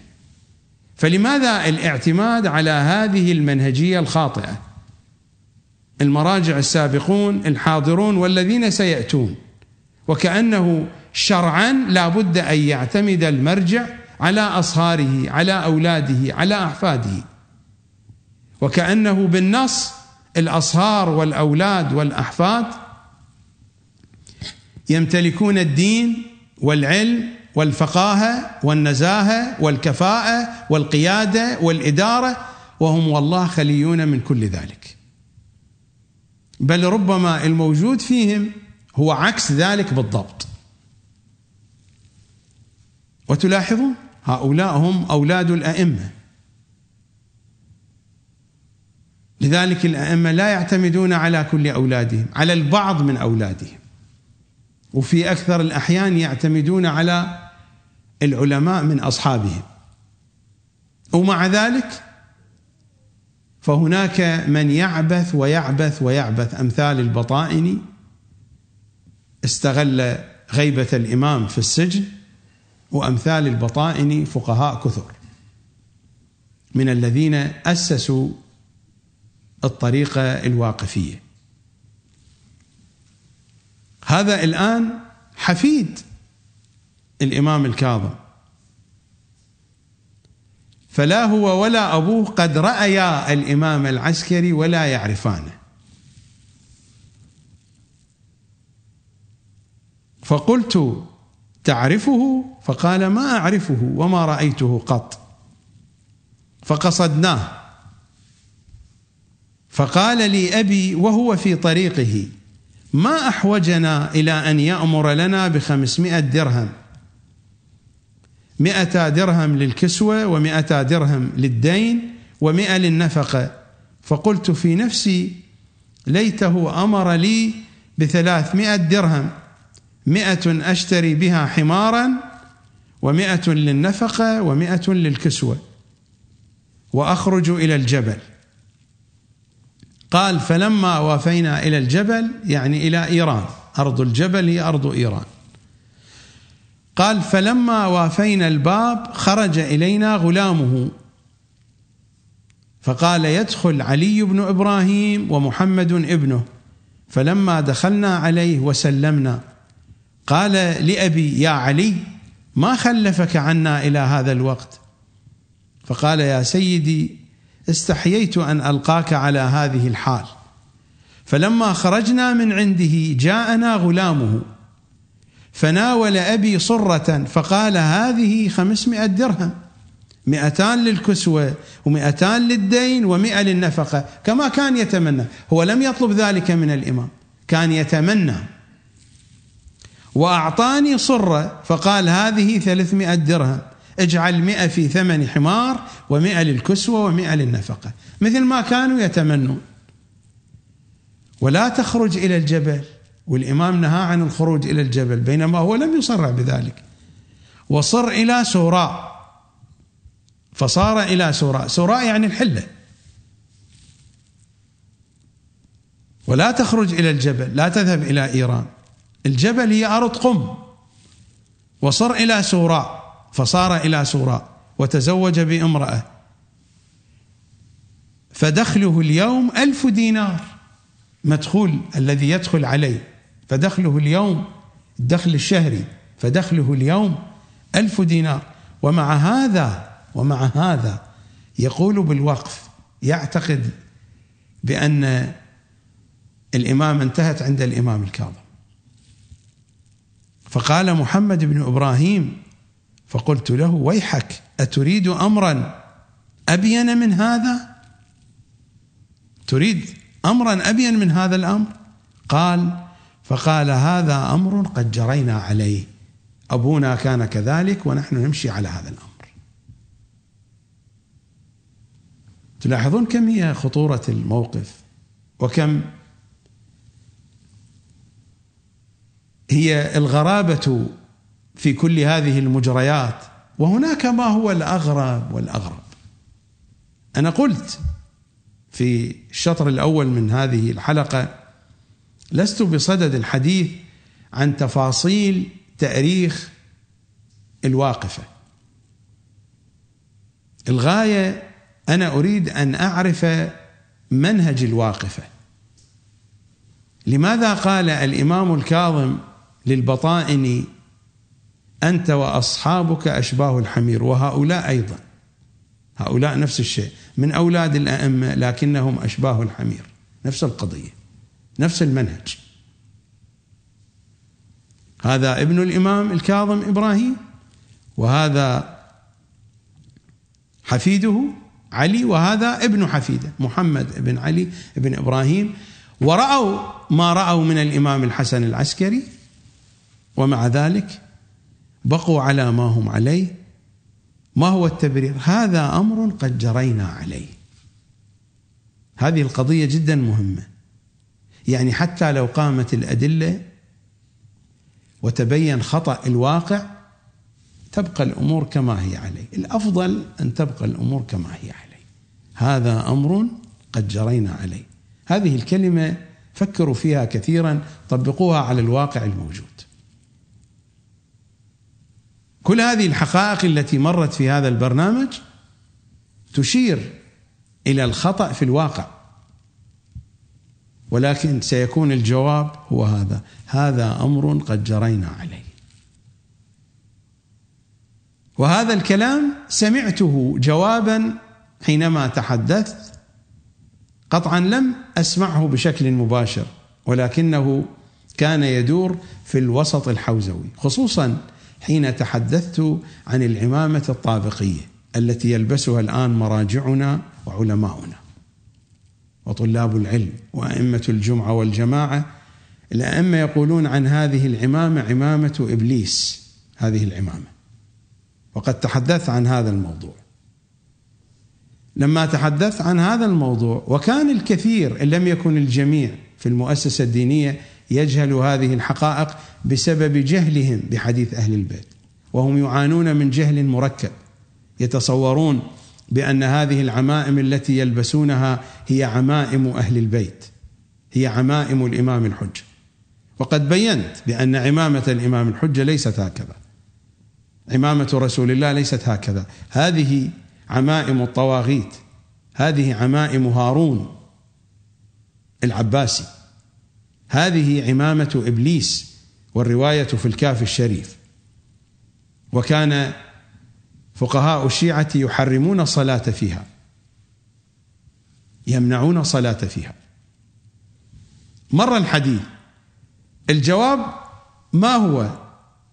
لم ينكر أحد، لأنني جئت بالمصادر وبالحقائق، نقلت الروايات من الكافي، من الفقيه، من الوسائل، من المصادر الأصول، لا يستطيع أحد أن ينكر ذلك. ما هو الجواب؟ هذا أمر قد جرينا عليه، الأمور الآن صارت بهذا الشكل ولا يمكن التغيير. ألا تلاحظون أن الجواب هو الواقع، هو هذا الواقع. نذهب إلى فاصل وأعود إليكم لإكمال الحديث. أعتقد أن المعطيات التي ذكرتها من بداية الحلقة إلى هذه اللحظة، أعتقد أنها أعطتكم صورة عن الواقفة وعن معنى الوقف وعن العلاقة المتمازجة فيما بين الحمار والشيطان والوقف. كما قلت، الحمار حيوان حرون، يحرن يعني يقف ولا يتحرك في وسط الطريق. الهدف الأساس من كل هذا الكلام هو أنني أريد أن أعرف ما هي الميزة أو الصفة أو الوضع أو الحال الذي كان عليه هؤلاء، وخصوصا رمزهم البطائني، بحيث الإمام الكاظم صلوات الله عليه قبل قضية فتنة الواقفة قال لهم: أنتم أشباه الحمير، لا شأن لي بالآخرين ولا شأن لي بالبطائن ولا بغيره. ما علاقتي بالبطائن؟ البطائن أيضا اختلفوا فيه الرجاليون، منهم من قال بأنه اهتدى، منهم من قال لم يهتدي. الروايات تصرح بأنه مات على الوقف وقد حشي قبره نارا، وقد سئل عن إمامه، عن الإمام الرضا، ولم يستطع أن يجيب. روايات هكذا حدثت. لا شأن لي بالبطائن ولا بغيره، أنا أبحث عن مصيري. رحم الله امرئا عرف من أين وإلى أين. أنا أبحث عن الطريق الذي أنا عليه، لا شأن لي بالآخرين، وسواء كانت هذه المنهجية تنطبق على الآخرين أم لا تنطبق، لا شأن لي بهم أيضا. أنا أريد أن أعرف ما هي المنهجية التي كان عليها البطائني، بحيث الإمام يقول له: أنتم أشباه الحمير. أريد أن أعرف المنهجية الحميرية، فهل أنا من أتباع هذه المنهجية أم لست من أتباعها؟ ولا شأن لي بالآخرين، انطبقت هذه المنهجية عليهم أم لم تنطبق، لا شأن لي بالآخرين. أنا هنا فقط أريد أن أبحث عن هذه المنهجية الحميرية حتى أتجنب هذه المنهجية وأعرضها بين أيديكم. إذا كانت لكم رغبة في أن تتجنبوا المنهجية الحميرية التي أشار إليها إمامنا باب الحوائج صلوات الله وسلامه عليه. أول صفة في هذه المنهجية الوقف، الواقفون هم أشباه الحمير. والوقف إما هو وقف على الإمامة أو هو وقف عقائدي، وقف علمي، وقف فكري، أن يأخذ شيئا ويقف ولا يستمر ولا يكمل، أن يأخذ جزءا من الحديث ولا يكمل لأي سبب آخر. هناك أسباب تمنعه من الأخذ، من عدم الأخذ بالحديث، هناك أسباب تمنعه من الأخذ بالحديث، قد يكون مثلا قلة الإطلاع، عدم الموسوعية، ويقف عند الأحاديث التي اطلع عليها، هذا وقف، هذا وقف، هذه حميرية أيضا. قد يكون هناك علم الرجال أو غير علم الرجال الذي يمنع الإنسان من أن يستمر في تناول الحديث، قد يكون وقد يكون، هذا وقف، مصادق من الوقف. أنا أريد بالنسبة لي، لا شأن لي بالآخرين، أريد أن أتجنب هذه الحميرية، أريد أن أخلص بقدر ما أتمكن من هذا الاستحمار. ألم يقل إمامنا الجواد قال الواقفة حمير الشيعة؟ أريد أن أخرج من هذا العنوان بقدر ما أتمكن. ألم يقل إمامنا الكاظم روايات عديدة ذكرت لكم أرقامها وأرقام الصفحات، أنت وأصحابك أشباه الحمير. لذلك سنلقي نظرة على الطريقة التي يفكرون بها، على الطريقة التي يتحدثون. هناك مصادق كثيرة لكن البرنامج يضيق وقته، لكنني سأذهب إلى مناظرة مهمة دارت بين الإمام الرضا وبين البطائني، وهذه ربما هي أهم مناظرة، أهم مجادلة دارت بين الإمام الرضا وبين البطائني، موجودة في رجال الكشي، رقم الحديث 883 صفحة 463. حدثنا إسماعيل ابن سهل قال حدثني بعض أصحابنا، التفتوا إلى هذه القضية، حدثنا إسماعيل ابن سهل قال حدثني بعض أصحابنا وسألني أن أكتم اسمه لأنه كان يخاف منهم، كان يخاف منهم. لماذا؟ كانوا يشوهون سمعته، يسيئون إليه، يؤذونه، يضرونه. حدثنا إسماعيل بن سهل، وإلا هو لا يخاف من الإمام الرضا، الإمام الرضا جهته مأمونة.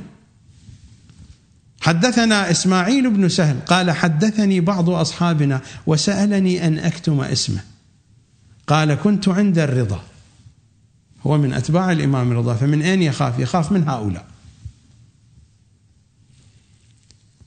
مر علينا قبل قليل كيف أنهم عرضوا الأموال على يونس بن عبد الرحمن، ولما رفض فماذا؟ فأظهروا عداوته وناصبوا له العداء. هو قال، هو حدثنا عن ذلك. كيف يظهرون العداوة؟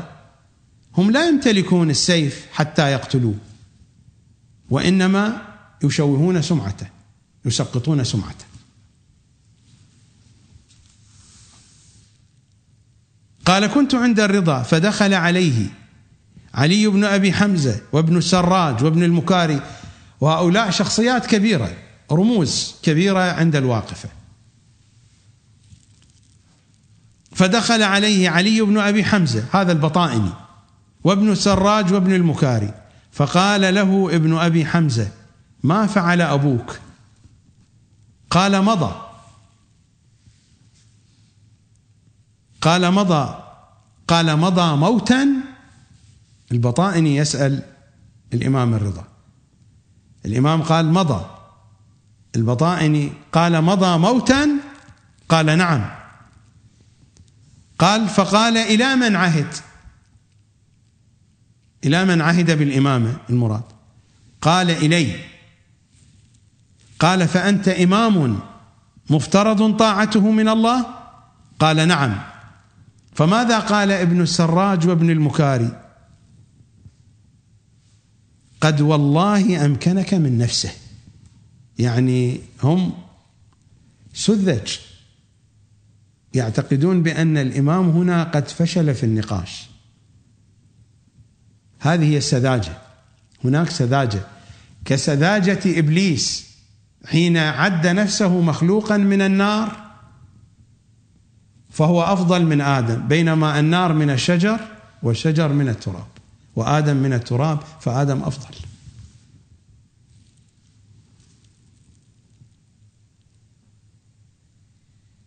قال ابن السراج وابن المكاري: قد والله أمكنك من نفسه. الإمام التفت إليهم قال: ويلك، وبما أمكنت؟ أتريد أن آتي بغداد وأقول لهارون أنا إمام مفترض طاعتي؟ هم ماذا قصدوا قد أمكنك من نفسه؟ باعتبار أن الأئمة السابقين لا يصرحون بأنهم أئمة طاعتهم مفترضة. فهنا ماذا تصور ابن السراج وابن المكاري؟ من أن الإمام قال كلاما بخلاف كلام الأئمة، وهذا يدل على أنه ليس بإمام، ضعيف في المحاججة، يمكن أن يحاجج، أن يشكل عليه. قال: ويلك، وبما أمكنت؟ أتريد أن آتي بغداد وأقول لهارون أنا إمام مفترض طاعتي؟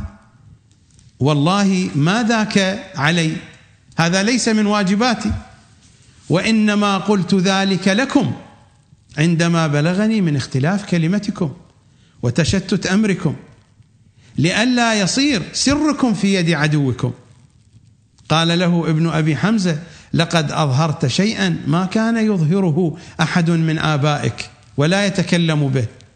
قال: بلى والله لقد تكلم به خير آبائي رسول الله، لما أمر الله تعالى أن ينذر عشيرته الأقربين جمع من أهل بيته 40 رجلا وقال لهم إني رسول الله إليكم، وكان أشدهم تكذيبا له وتأليبا عليه عمه أبو لهب.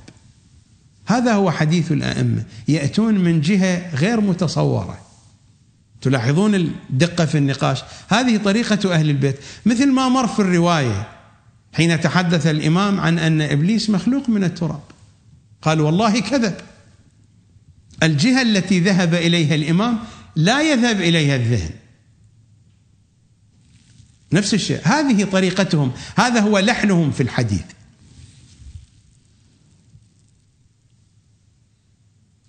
فقال لهم النبي: إن خدشني خدش فلست بنبي، فهذا أول ما أبدع لكم من آية النبوة، أو فهذا أول ما أبدع لكم من آية النبوة، وأنا أقول إن خدشني هارون خدشا فلست بإمام، فهذا ما أبدع لكم من آية الإمامة، لأن هارون سيموت بعد فترة قريبة، يموت فلن يؤذي الإمام.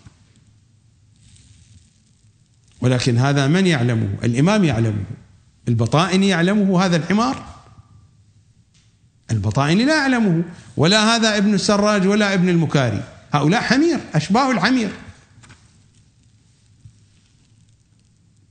وأدل دلالة على أنهم حمير هو هذه العجلة والسرعة. رأسا قال: قد والله أمكنك من نفسه. عندهم ثقة عالية بأنهم على علم، على معرفة، ولكنهم جهال، وهذا جهل مركب واضح. هنا هم يجهلون بالحقائق. إذن هذه الميزة في هؤلاء الحمير، يقفون في وسط الطريق، هذا واحد. واثنين سذج، وثلاثة يريدون الجدل للجدل لا للوصول إلى الحقائق.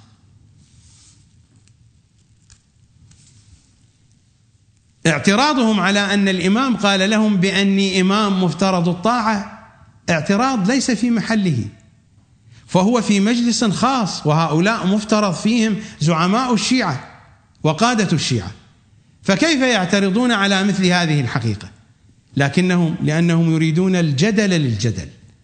هذا الذي يريد الجدل للجدل لن يصل إلى الحقيقة، وهو أساسا حمار.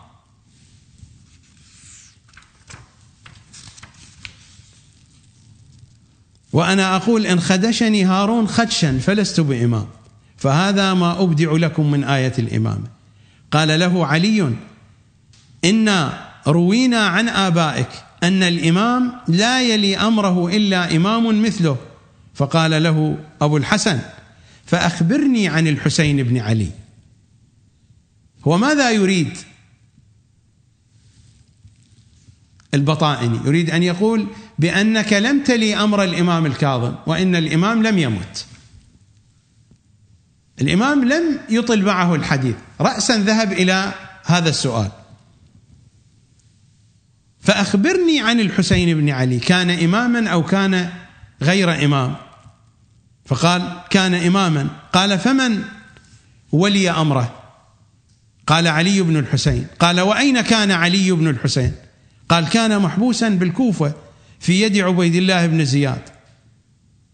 قال: خرج وهم لا يعلمون حتى ولي أمر أبي ثم انصرف. فقال له أبو الحسن: إن الذي أمكن علي بن الحسين أن يأتي كربلاء فيلي أمر أبيه، إن الذي أمكن علي بن الحسين أن يأتي كربلاء فيلي أمر أبيه، فهو يمكن صاحب هذا الأمر أن يأتي بغداد فيلي أمر أبيه ثم ينصرف، وليس في حبس ولا في أسر.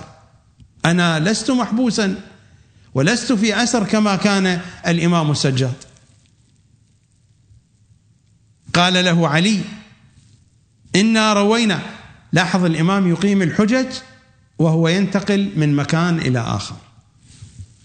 قال له علي: إنا روينا أن الإمام لا يمضي حتى يرى عقبة، حتى يرى أولاده. قال: فقال أبو الحسن: أما رويتم في هذا الحديث غير هذا؟ لماذا؟ لأن الإمام الرضا لم يكن قد ولد عنده الإمام الجواد. الإمام ماذا قال له؟ البطائني يقول: إنا روينا أن الإمام لا يمضي حتى يرى عقبة أو عقبة، حتى يرى عقبة. فقال أبو الحسن: أما رويتم في هذا الحديث غير هذا؟ قال: لا. قال: بلى والله لقد رويتم فيه إلا القائم، وأنتم لا تدرون ما معناه ولم قيل. أن الإمام لا يمضي حتى يرى عقبة إلا القائم. القائم لا يرى عقبة، القائم لا يرى عقبة يعني حين يغيب فليس له ولد، لكن بعد ذلك يكون عنده أولاد، عند ظهوره يكون عنده أولاد. إلا القائم، المراد إلا القائم حين يغيب. يقول: وأنتم لا تدرون معناه ولم قيل. قال له علي: بلى والله إن هذا لفي الحديث. فتراجع. قال له أبو الحسن: ويلك، كيف اشترأت علي بشيء تدع بعضه؟ أنت تعرف لماذا قطعت الحديث؟ ثم قال: يا شيخ، الإمام يقول للبطائن: يا شيخ اتق الله ولا تكن من الصادين عن دين الله تعالى.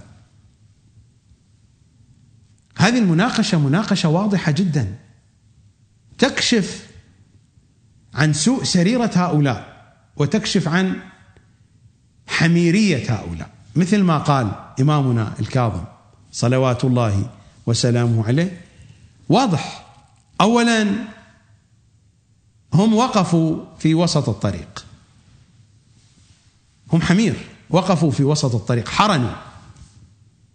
ثانيا يجادلون للجدل. ثالثا يفرون من الحقائق حين تكون الحقائق أمامهم. الإمام أقام الحقائق في هذه المحاورة، ينتقلون إلى مكان آخر، إلى جهة أخرى، يحاولون إعجاز الإمام، إظهار عجزه. بعبارة أخرى الجدل للجدل، وفي النفوس شيء آخر، فهم لا يبحثون عن الحقيقة.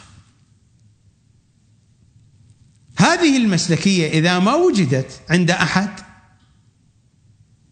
ووقف عند الحقائق، هذه المسلكية الحميرية. نعوذ بإمام زماننا ونلجأ إلى إمام زماننا أن نكون من أشباه الحمير ونحن نعتقد إمامته. نعوذ بلطفه وبجلاله أن لا نكون كذلك، أن لا نقف في منتصف الطريق، وأن لا نجادل للجدل، وأن لا نفر من الحقائق، وأن لا نذعن للبراهين. هؤلاء هم الحمير، إنهم يحافظون على مكانتهم على وضعهم، هؤلاء هم أشباه الحمير، يخفون بعضا من الحقائق، يخرجون بعضا آخر،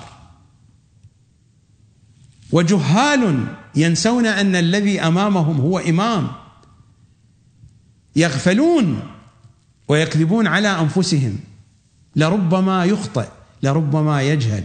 أي جهالة هذه؟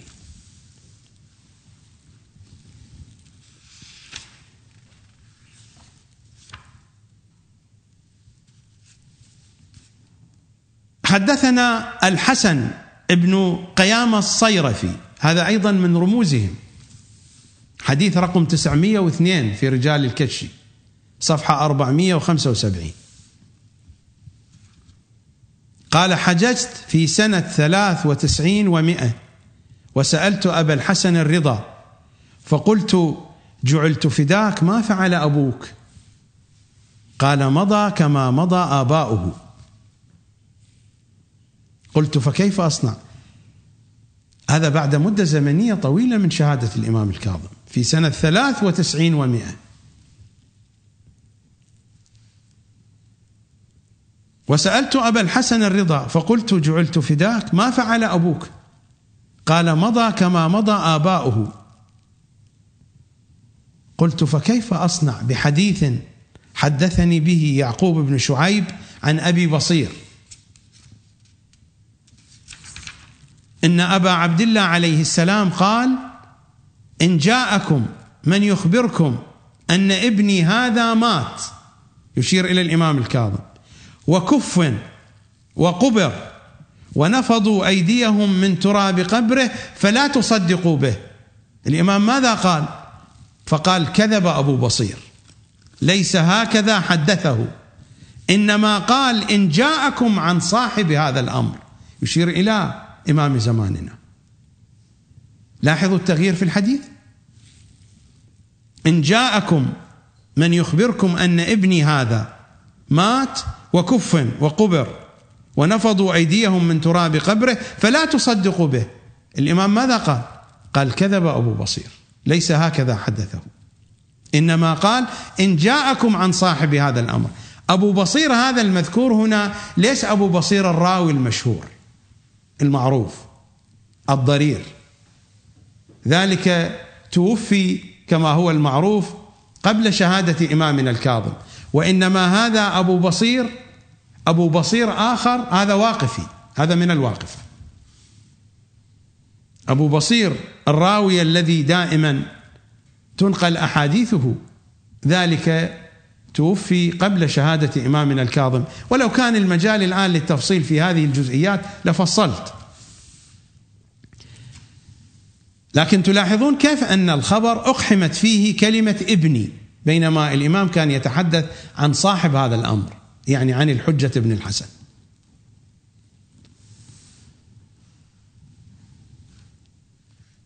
أيضا الحسن بن قيام الصيرفي قال: سألت أبا الحسن الرضا فقلت: جعلت فداك، ما فعل أبوك؟ قال: مضى كما مضى آباؤه عليهم السلام. قلت: فكيف أصنع بحديث حدثني به زرعة ابن محمد الحضرمي عن سماعة ابن مهران أن أبا عبد الله، سماعة هذا أيضا واقفي من رموز الواقفة، أن أبا عبد الله قال: إن ابني هذا فيه شبه بحسب ما هو معروف، وربما لا يكون الرجل كذلك. إن أبا عبد الله قال: إن ابني هذا فيه شبه من 5 أنبياء، يحسد كما حسد يوسف، ويغيب كما غاب يونس. وذكر 3 أخر، قال: كذب زرعة، ليس هكذا حديث سماعة، إنما قال صاحب هذا الأمر، يعني القائم، فيه شبه من 5 أنبياء، ولم يقل ابني. هناك تحريف في الأحاديث، هناك أحاديث محرفة، هناك جدل للجدل، هناك فرار من الحقائق، هناك أموال، هناك معاداة للذين ينطقون بالحقيقة كما فعلوا مع يونس بن عبد الرحمن، هناك قلة اطلاع بحديث أهل البيت وقلة فهم. صفحة 373 رقم الحديث 700 عن داود الرقي قال: قلت لأبي الحسن الرضا عليه السلام: جعلت فداك، إنه والله ما يلج في صدري من أمرك شيء إلا حديثا سمعته من ذريح يرويه عن أبي جعفر. قال لي: وما هو؟ قال: سمعته يقول: سابعنا قائمنا إن شاء الله. ذريح ينقل عن الإمام الباقر، فمن هو سابعهم؟ الإمام الكاظم سابعهم، إذا أردنا أن نعد الأئمة من أمير المؤمنين. سابعنا قائمنا إن شاء الله. فماذا قال الإمام الرضا؟ قال: صدقت، هذا حديث صحيح، وصدق ذريح، وصدق أبو جعفر، فازددت والله شكا. داود الرقي يقول: فازددت والله شكا. ثم قال: يا داود، يا داود ابن أبي خالد، أما والله لولا أن موسى قال للعالم، يعني للخضر، ستجدني إن شاء الله صابرا، ما سأله عن شيء، إن شاء الله، بقيد المشيئة. وكذلك أبو جعفر عليه السلام، لولا أن قال إن شاء الله لكان كما قال. قال: فقطعت عليه. قطعت عليه أي أصبحت من القطعية. مر علينا حين تحدثت عن الشهادة الثالثة وقلت إن رجلا من القطعية كان يؤذن في حرم الإمام الكاظم أيام البويهيين، من القطعية. في وقتها بينت لكم معنى القطعية وقلت: القطعية هم الذين قطعوا على شهادة الإمام موسى بن جعفر. لكان كما قال. قال: فقطعت عليه. قطعت عليه يعني داود الرقي أيضا لم يكن معتقدا بإمامة الإمام الرضا، كان شاكا. وتلاحظون السبب ما هو؟ هو عدم فهم لحن حديث أهل البيت.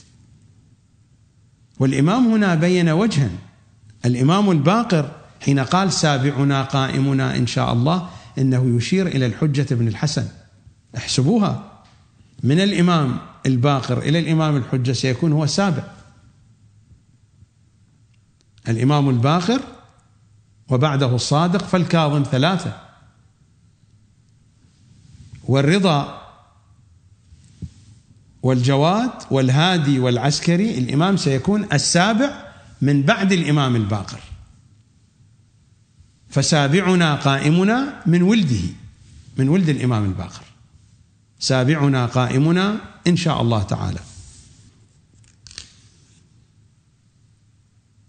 لو أن داود الرقي فهم الحديث إن كان بالوجه الأول الذي ذكره الإمام الرضا أو بهذا الوجه، وهو ينسجم مع العقيدة الأصل لمنهج الكتاب والعترة، لو كان يدرك لحن القول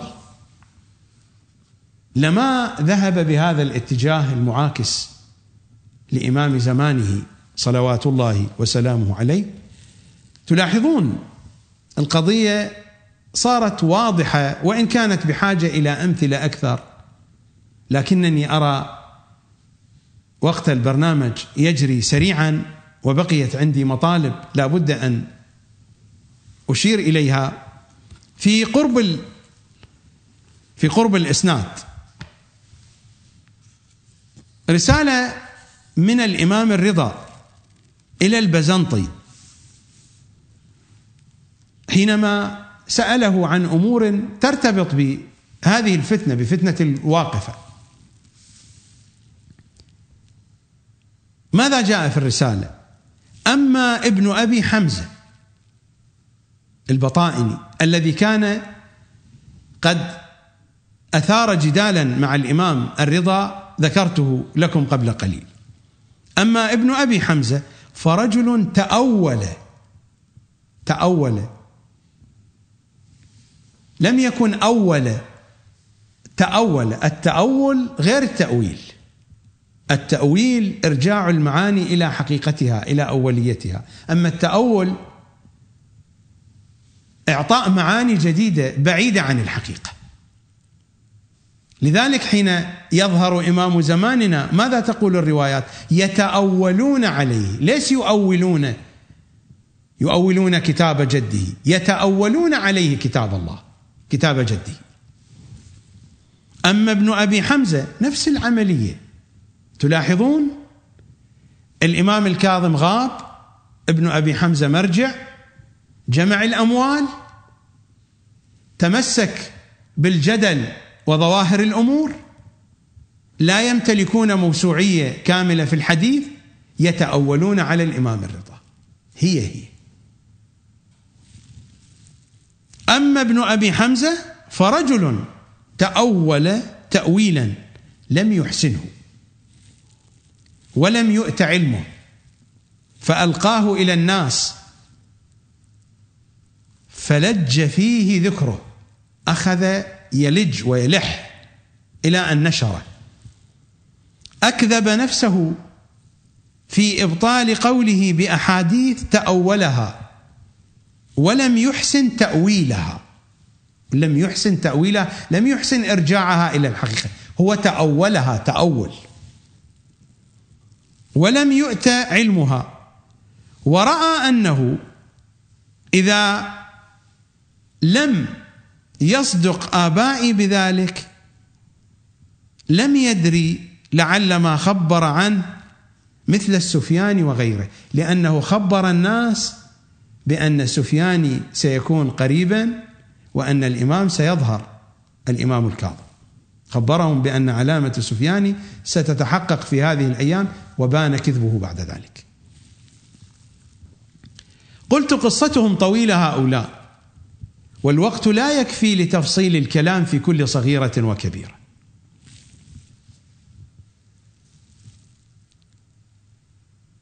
ورأى أنه إذا لم يصدق آبائي بذلك لم يدري لعل ما خبر عنه مثل السفياني وغيره أنه كان لا يكون منه شيء، وقال لهم يسقط قول آبائه، يعني الإمام الرضا يسقط قول آبائه بشيء، لعمري ما يسقط قول آبائي شيء، ولكن قصر علمه عن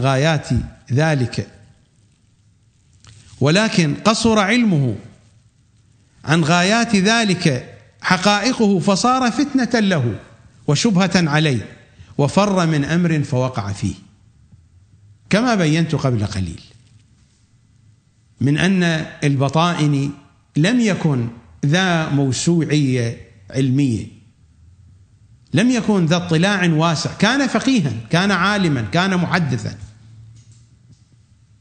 ولكنه لم يكن ذا موسوعية كبيرة. لذلك أخذ يتخبط مع حبه للزعامة، فهو قد تزعم الشيعة لسنوات في غيبة الإمام الكاظم في سجنه، والناس جعلوه في محل الإمام الكاظم وبدأوا يتعاملون معه وكأنه الإمام الكاظم صلوات الله وسلامه عليه، لأن الإمام الرضا ليس ظاهرا في الساحة الآن. هذا الوقت وقت إمامة الإمام الكاظم، الإمام الرضا ليس ظاهرا في الساحة. الذين ظهروا في الساحة هؤلاء البطائني وأمثال البطائني، فكانوا مرجعا للشيعة، وكانت الأموال تجبى إليهم، وصارت لهم الزعامة الكبيرة والقداسة الواسعة. بعد ذلك حين استشهد إمامنا الكاظم المفروض أن الأمور تعود إلى الإمام الرضا، لم يتحملوا ذلك، ما استطاعوا، فقالوا بأن الإمام الكاظم لم يمت، وبدأوا يبحثون عن رواية هنا وعن رواية هناك. الآن توجد فرق موجودة ومجموعات تبحث عن رواية هنا ورواية هناك، ويقطعون الأحاديث، يقطعون الأحاديث، يقطعون الروايات. وهذا الأمر قد تحدثت عنه فيما سلف، لا أريد الآن أن أثيره لأنني منشغل بهذا الموضوع. إذا نذهب إلى تفسير العياشي،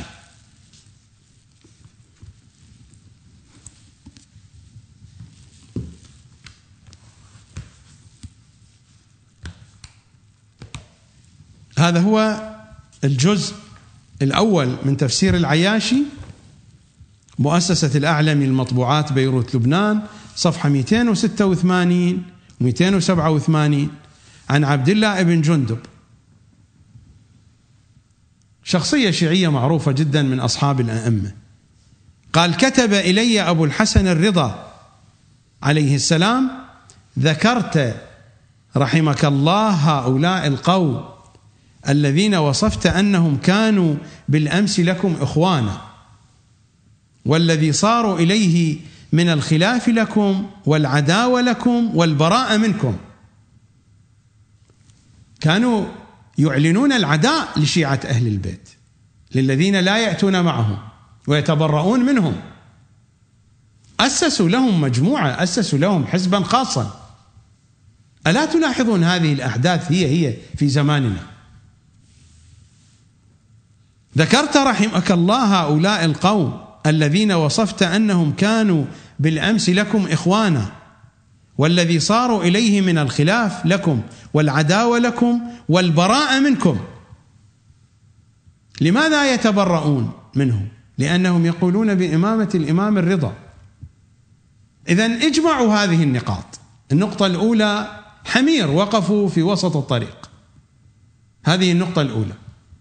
النقطة الثانية: يجادلون للجدل. النقطة الثالثة: يفرون من الحقائق.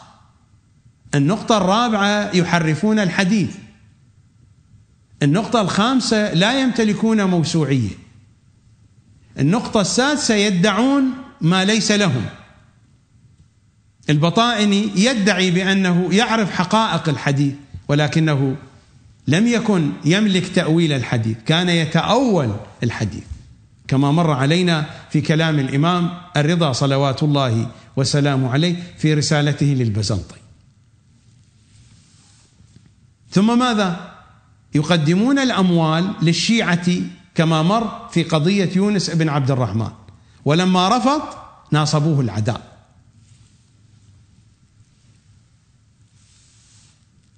أقرأ كلام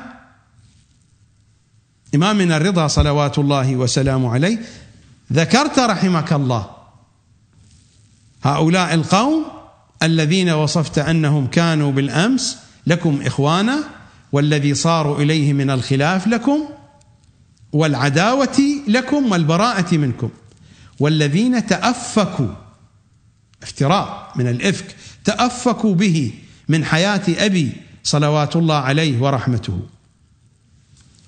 وذكر في آخر الكتاب أن هؤلاء القوم سنح لهم شيطان اغترهم بالشبهة ولبس عليهم أمر دينهم، وذلك لما ظهرت فريتهم واتفقت كلمتهم وكذبوا على عالمهم، يعني الإمام الرضا، وأرادوا الهدى من تلقاء أنفسهم، فقالوا لما ومن وكيف، فأتاهم الهلك من مأمن احتياطهم، وذلك بما كسبت أيديهم، وما ربك بظلام للعبيد. ولم يكن ذلك لهم ولا عليهم، بل كان الفرض عليهم والواجب لهم من ذلك الوقوف عند التحير، إذا تحيروا أن يقفوا. هذا وقوف الاحتياط، وقوف الاحتياط نحن أمرنا به، هذا ليس من وقوف الحمير. قلنا الحمار يقف، لكن هذا ليس من وقوف الحمير. كما في الكاف الشريف في رواية عمر بن حنظلة، لما يسأل عمر بن حنظلة الإمام الصادق ويقول: الخبران رواهما الثقات عنكم، فإن كان الخبران عنكما مشهورين قد رواهما الثقات عنكم، وقد وافق حكم الكتاب والسنة، سنة النبي والأئمة، ولكن قلوب المخالفين للحديثين أميل. ماذا قال الإمام؟ قال: إذا كان ذلك فأرجه حتى تلقى إمامك، فإن الوقوف عند الشبهات خير من الاقتحام في الهلكات. هذا وقوف لانتظار الإمام، لانتظار أمر الإمام، هذا ليس وقوفا كوقوف الحمير. الوقوف الذي هو كوقوف الحمير كما يحرن الحمار، ذلك الوقوف في وسط الطريق وأنت تعترض طريق الإمام، وأنت تعترض الطريق الذي يأتي من خلاله مراد الإمام.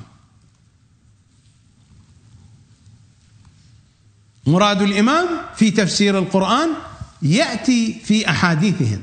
أنت تأتي بعلم الرجال فتقطع الطريق على حديث الإمام، فتمنع أن يفسر القرآن بحديث الإمام، فيقال تفسير العسكري ليس صحيحا، تفسير القمي ليس صحيحا، تفسير العياشي ضعيف، فتمنع، يقطع الطريق على حديث أهل البيت.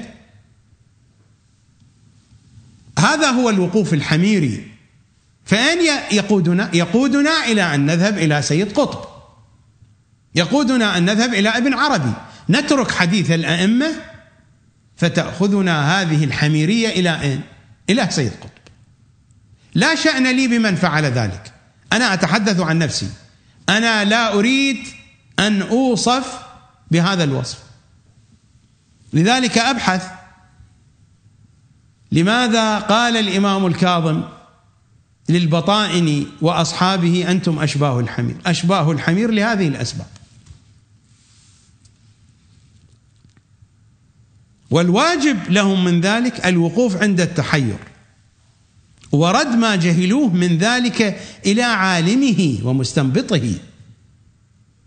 أن نعود إلى حديث أهل البيت في حال غيبة إمامنا، لأن الله يقول في محكم كتابه: ولو ردوه إلى الرسول وإلى أولي الأمر منهم لعلمه الذين يستنبطونه منهم، يعني آل محمد، وهم الذين يستنبطون من القرآن، هم الذين يستنبطون، ليس الفقهاء لا يستنبطون من القرآن.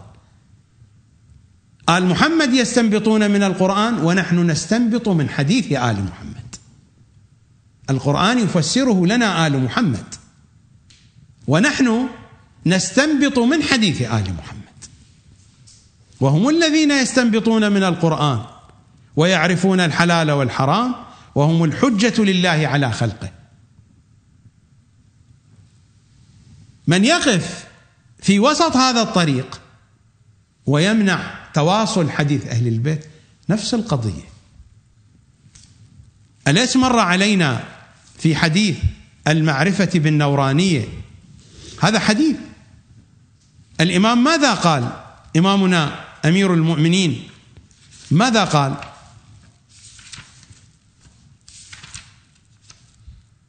قال: من آمن بما قلت وصدق بما بينت وفسرت وشرحت وأوضحت ونورت وبرهنت فهو مؤمن ممتحن، امتحن الله قلبه للإيمان. هذه أحاديث أهل البيت. ومن شك وعند وجحد ووقف، هذا الوقوف هنا وقوف حميري، هنا يقف الحمار.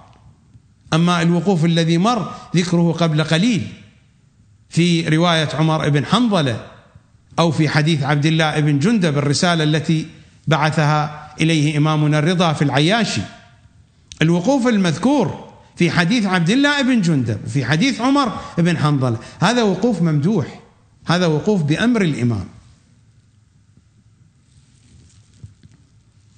هذا كالسجود لآدم، هو سجود لله لأنه بأمر الله. هذا وقوف لأجل الإمام، هو بأمر الإمام. هذا ما هو وقوف حميري. الوقوف الحميري هذا وقوف الحمير هنا. ومن شك وعند وجحد ووقف وتحير وارتاب فهو مقصر وناصب. أعتقد صارت الصورة واضحة الآن. من هم أشباه الحمير؟ هؤلاء الواقفة. ما هي مميزات هؤلاء الواقفة؟ مرت علينا. يقفون في وسط الطريق، يقطعون الطريق أولا على الإمام، ويقطعون الطريق على حديث الإمام وفكر الإمام.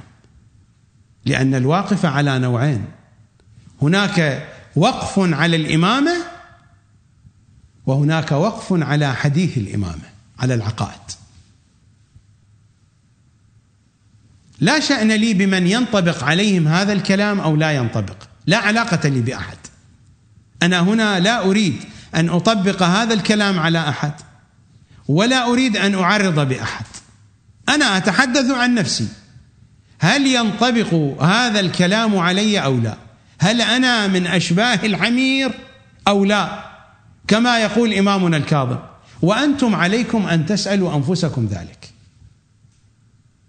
لأن أشباه الحمير نهايتهم كلاب ممطورة وقبورهم تحشى بنار جهنم، هكذا قالت الروايات. والواقفة بحسب الروايات التي مرت ممتدة إلى زمان ظهور إمامنا. إذن يمكن أن أكون من الواقفة. من أدراني وما أدراني؟ إذا كانت الواقفة مستمرة إلى زمان ظهور الإمام. مرت علينا الرواية في الشطر الأول من هذه الحلقة أنه لا بد أن تجري فيهم سنة الله، أن يقتلوا تقتيلا عن آخرهم. متى يكون ذلك؟ إن هذا لم يجري عليهم، يكون ذلك عند ظهور إمام زماننا. إذن الواقفة مستمرة. والواقفة نوعان: واقفة كالممطورة على الإمام، وهي أيضا واقفة من النوع الثاني، وواقفة كما في حديث المعرفة بالنورانية. صحيح إننا لم نقف على أحد من الأئمة، ولكننا قد نقف في الجانب العقائدي، قد نقف عند مكان ولا نتقبل ما يأتي عنهم. لذلك إذا أردت أن تستكمل الإيمان كل الإيمان فما عليك أن تفعل؟ أن تقول: القول مني ما قاله آل محمد فيما بلغني وفيما لم يبلغني، فيما أسروا وفيما أعلنوا. القول مني ما قاله إمام زماننا بالمطلق من دون قيد أو شرط. قولي قوله، علمت ذلك أم لم أعلم، سرا كان ذلك أم علنا، فأنا عبده القن المسلم. هذه هي العقيدة التي يريدها أهل البيت. هذه تتعارض مع الوقف. الوقف حالة حميرية، والحمار هنا يحرن، إنه لا يسلم لصاحبه فيسير في الطريق، يضربه يرفسه ولكن لا يتحرك. هذا الحمار حرون، وهذه صفة من صفات الحمير. وربما هذه الصفة ورثتها البغال عن الحمير. الذين يسكنون في المناطق الجبلية يعرفون أن البغال إذا ما صعدت الجبال وتعبت من السير ومن نقل الأثقال إنها تنتحر، تلقي بنفسها من قمة الجبل إلى باطن الوادي. ظاهرة معروفة في البغال في المناطق الجبلية. هو أيضا نوع من أنواع الحرن، ويحرن هنا. هذه أخذها البغل عن الحمار. فأشباه الحمير هم الذين يقفون في وسط الطريق، يجادلون للجدل لأجل الغلبة،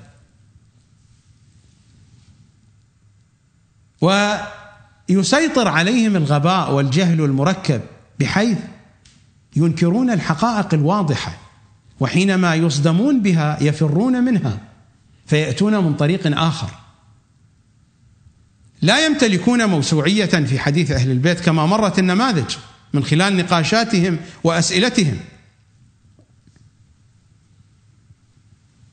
وبين إمامنا الرضا من أن شيطانا استولى عليهم بعدما فتحوا له الأبواب فسيطر عليهم فأخذهم في طريقه. هؤلاء هم أشباه الحمير. سؤال أسأله لنفسي: هل أنا منهم أو لا؟ هذا أمر ربما أدركه بوجداني، هل أنا منهم أو لا؟ سواء أجبت أمامكم أم لم أجب، ذلك لا يغير من الحقيقة شيئا. أنتم أيضا سلوا أنفسكم وأجيبوا إجابة واضحة، أجيبوا وجدانكم. هل أنتم من أشباه الحمير؟ مثل ما سألت نفسي، أنا سألت نفسي فقلت: هل أنا من أشباه الحمير؟ وأشباه الحمير هم أصحاب هذا المنهج. أنا أعرف الجواب، لا أريد أن أجيب، لست مضطرا أن أجيب هل أنا من أشباه الحمير أم لا، لكنني سألت نفسي، وأرى أنه من الواجب علي أن أسأل نفسي: هل أنا من أشباه الحمير أو لا؟ مع كل هذه الفتنة الكبيرة أنتم سلوا أنفسكم أيضا، وأنتم أجيبوا أنفسكم: هل أنتم من أشباه الحمير أم أنكم تتبعون أناسا من أشباه الحمير؟ الذين تتبعونهم هل هم من أشباه الحمير أو لا؟ هذه الأسئلة لست مسؤولا أن أجيب عليها، ولا أعرف هل أنتم من تتبعون. هذه القضية لا تخصني، إنما أنا هنا أرشدكم، أثير عقولكم، أثير تفكيركم فقط. أليس في رواياتنا وأحاديثنا في كلام أمير المؤمنين أن الأنبياء بعثوا لأي شيء؟ لإثارة دفائن العقول. وظيفة العالم والمبلغ هي هذه، أن يثير دفائن العقول. الأنبياء بعثوا لأي شيء؟ لإثارة دفائن العقول. أنا هنا في طرحي هذا في هذه الحلقة أريد أن أثير دفائن العقول. فكما أسأل نفسي هل أنا من أشباه الحمير أو لا، قد أمتلك جوابا صحيحا، قد لا أمتلك. هذه قضية تخصني ولا يضيركم هذا ولا ينفعكم. لو كان في جوابي منفعة لكم أجيب، ولكن لا أعتقد أن ذلك يخصكم. هذا شأن شخصي يخصني، فقد أكون من أشباههم وقد أكون لا، هذا أمر يعود لي. لكن أنتم سلوا أنفسكم: هل أنتم من أشباه الحمير أو لا؟ وأنتم أجيبوا. وسلوا أنفسكم أيضا: هل أنتم تتبعون أناسا من أشباه الحمير أو لا؟ وأيضا أنتم أجيبوا. لأن القضية في غاية الخطورة. لاحظتم كم من الأسماء ومن الرؤوس الكبيرة وقعوا في هذه الفتنة وفي هذه الطامة، بحيث أن الفتنة وصلت إلى بيت إمامنا موسى بن جعفر صلوات الله وسلامه عليه. ولاحظتم هذا الجواب الخطير الذي قرأته عليكم في قصة حفيد الإمام الكاظم الذي ذهب لزيارة الإمام العسكري، والإمام أقام عليهم الحجج الواضحة، ولكنه قال: هذا أمر قد جرينا عليه. هذه قضية مهمة جدا. هذا أمر قد جرينا عليه. هذا الأمر يقود الإنسان إلى محاربة إمام زماننا صلوات الله وسلامه عليه. تتمة الحديث تأتينا إن شاء الله تعالى في حلقة يوم غد، لأنني وصلت إلى مطلب إذا دخلت فيه سيحتاج إلى وقت طويل، لذلك أقف عند هذه النقطة التي وصلت إليها وأكمل حديثي في حلقة يوم غد إن شاء الله تعالى. نفس الموعد ونفس الشاشة، القمر الفضائية، نفس البرنامج. وتعالوا معا نحاول أن نثير دفائن العقول في هذا البرنامج، الكتاب الناطق، برنامج الحقائق والدقائق والوثائق، برنامج يتقصى الوضوح والحقيقة. يا أشياع آل محمد، أترككم في رعاية القمر. يا كاشف الكرب عن وجه أخيك الحسين، اكشف الكرب عن وجوهنا ووجوه مشاهدينا ومتابعينا على الإنترنت بحق أخيك الحسين. أسألكم الدعاء جميعا، في أمان الله.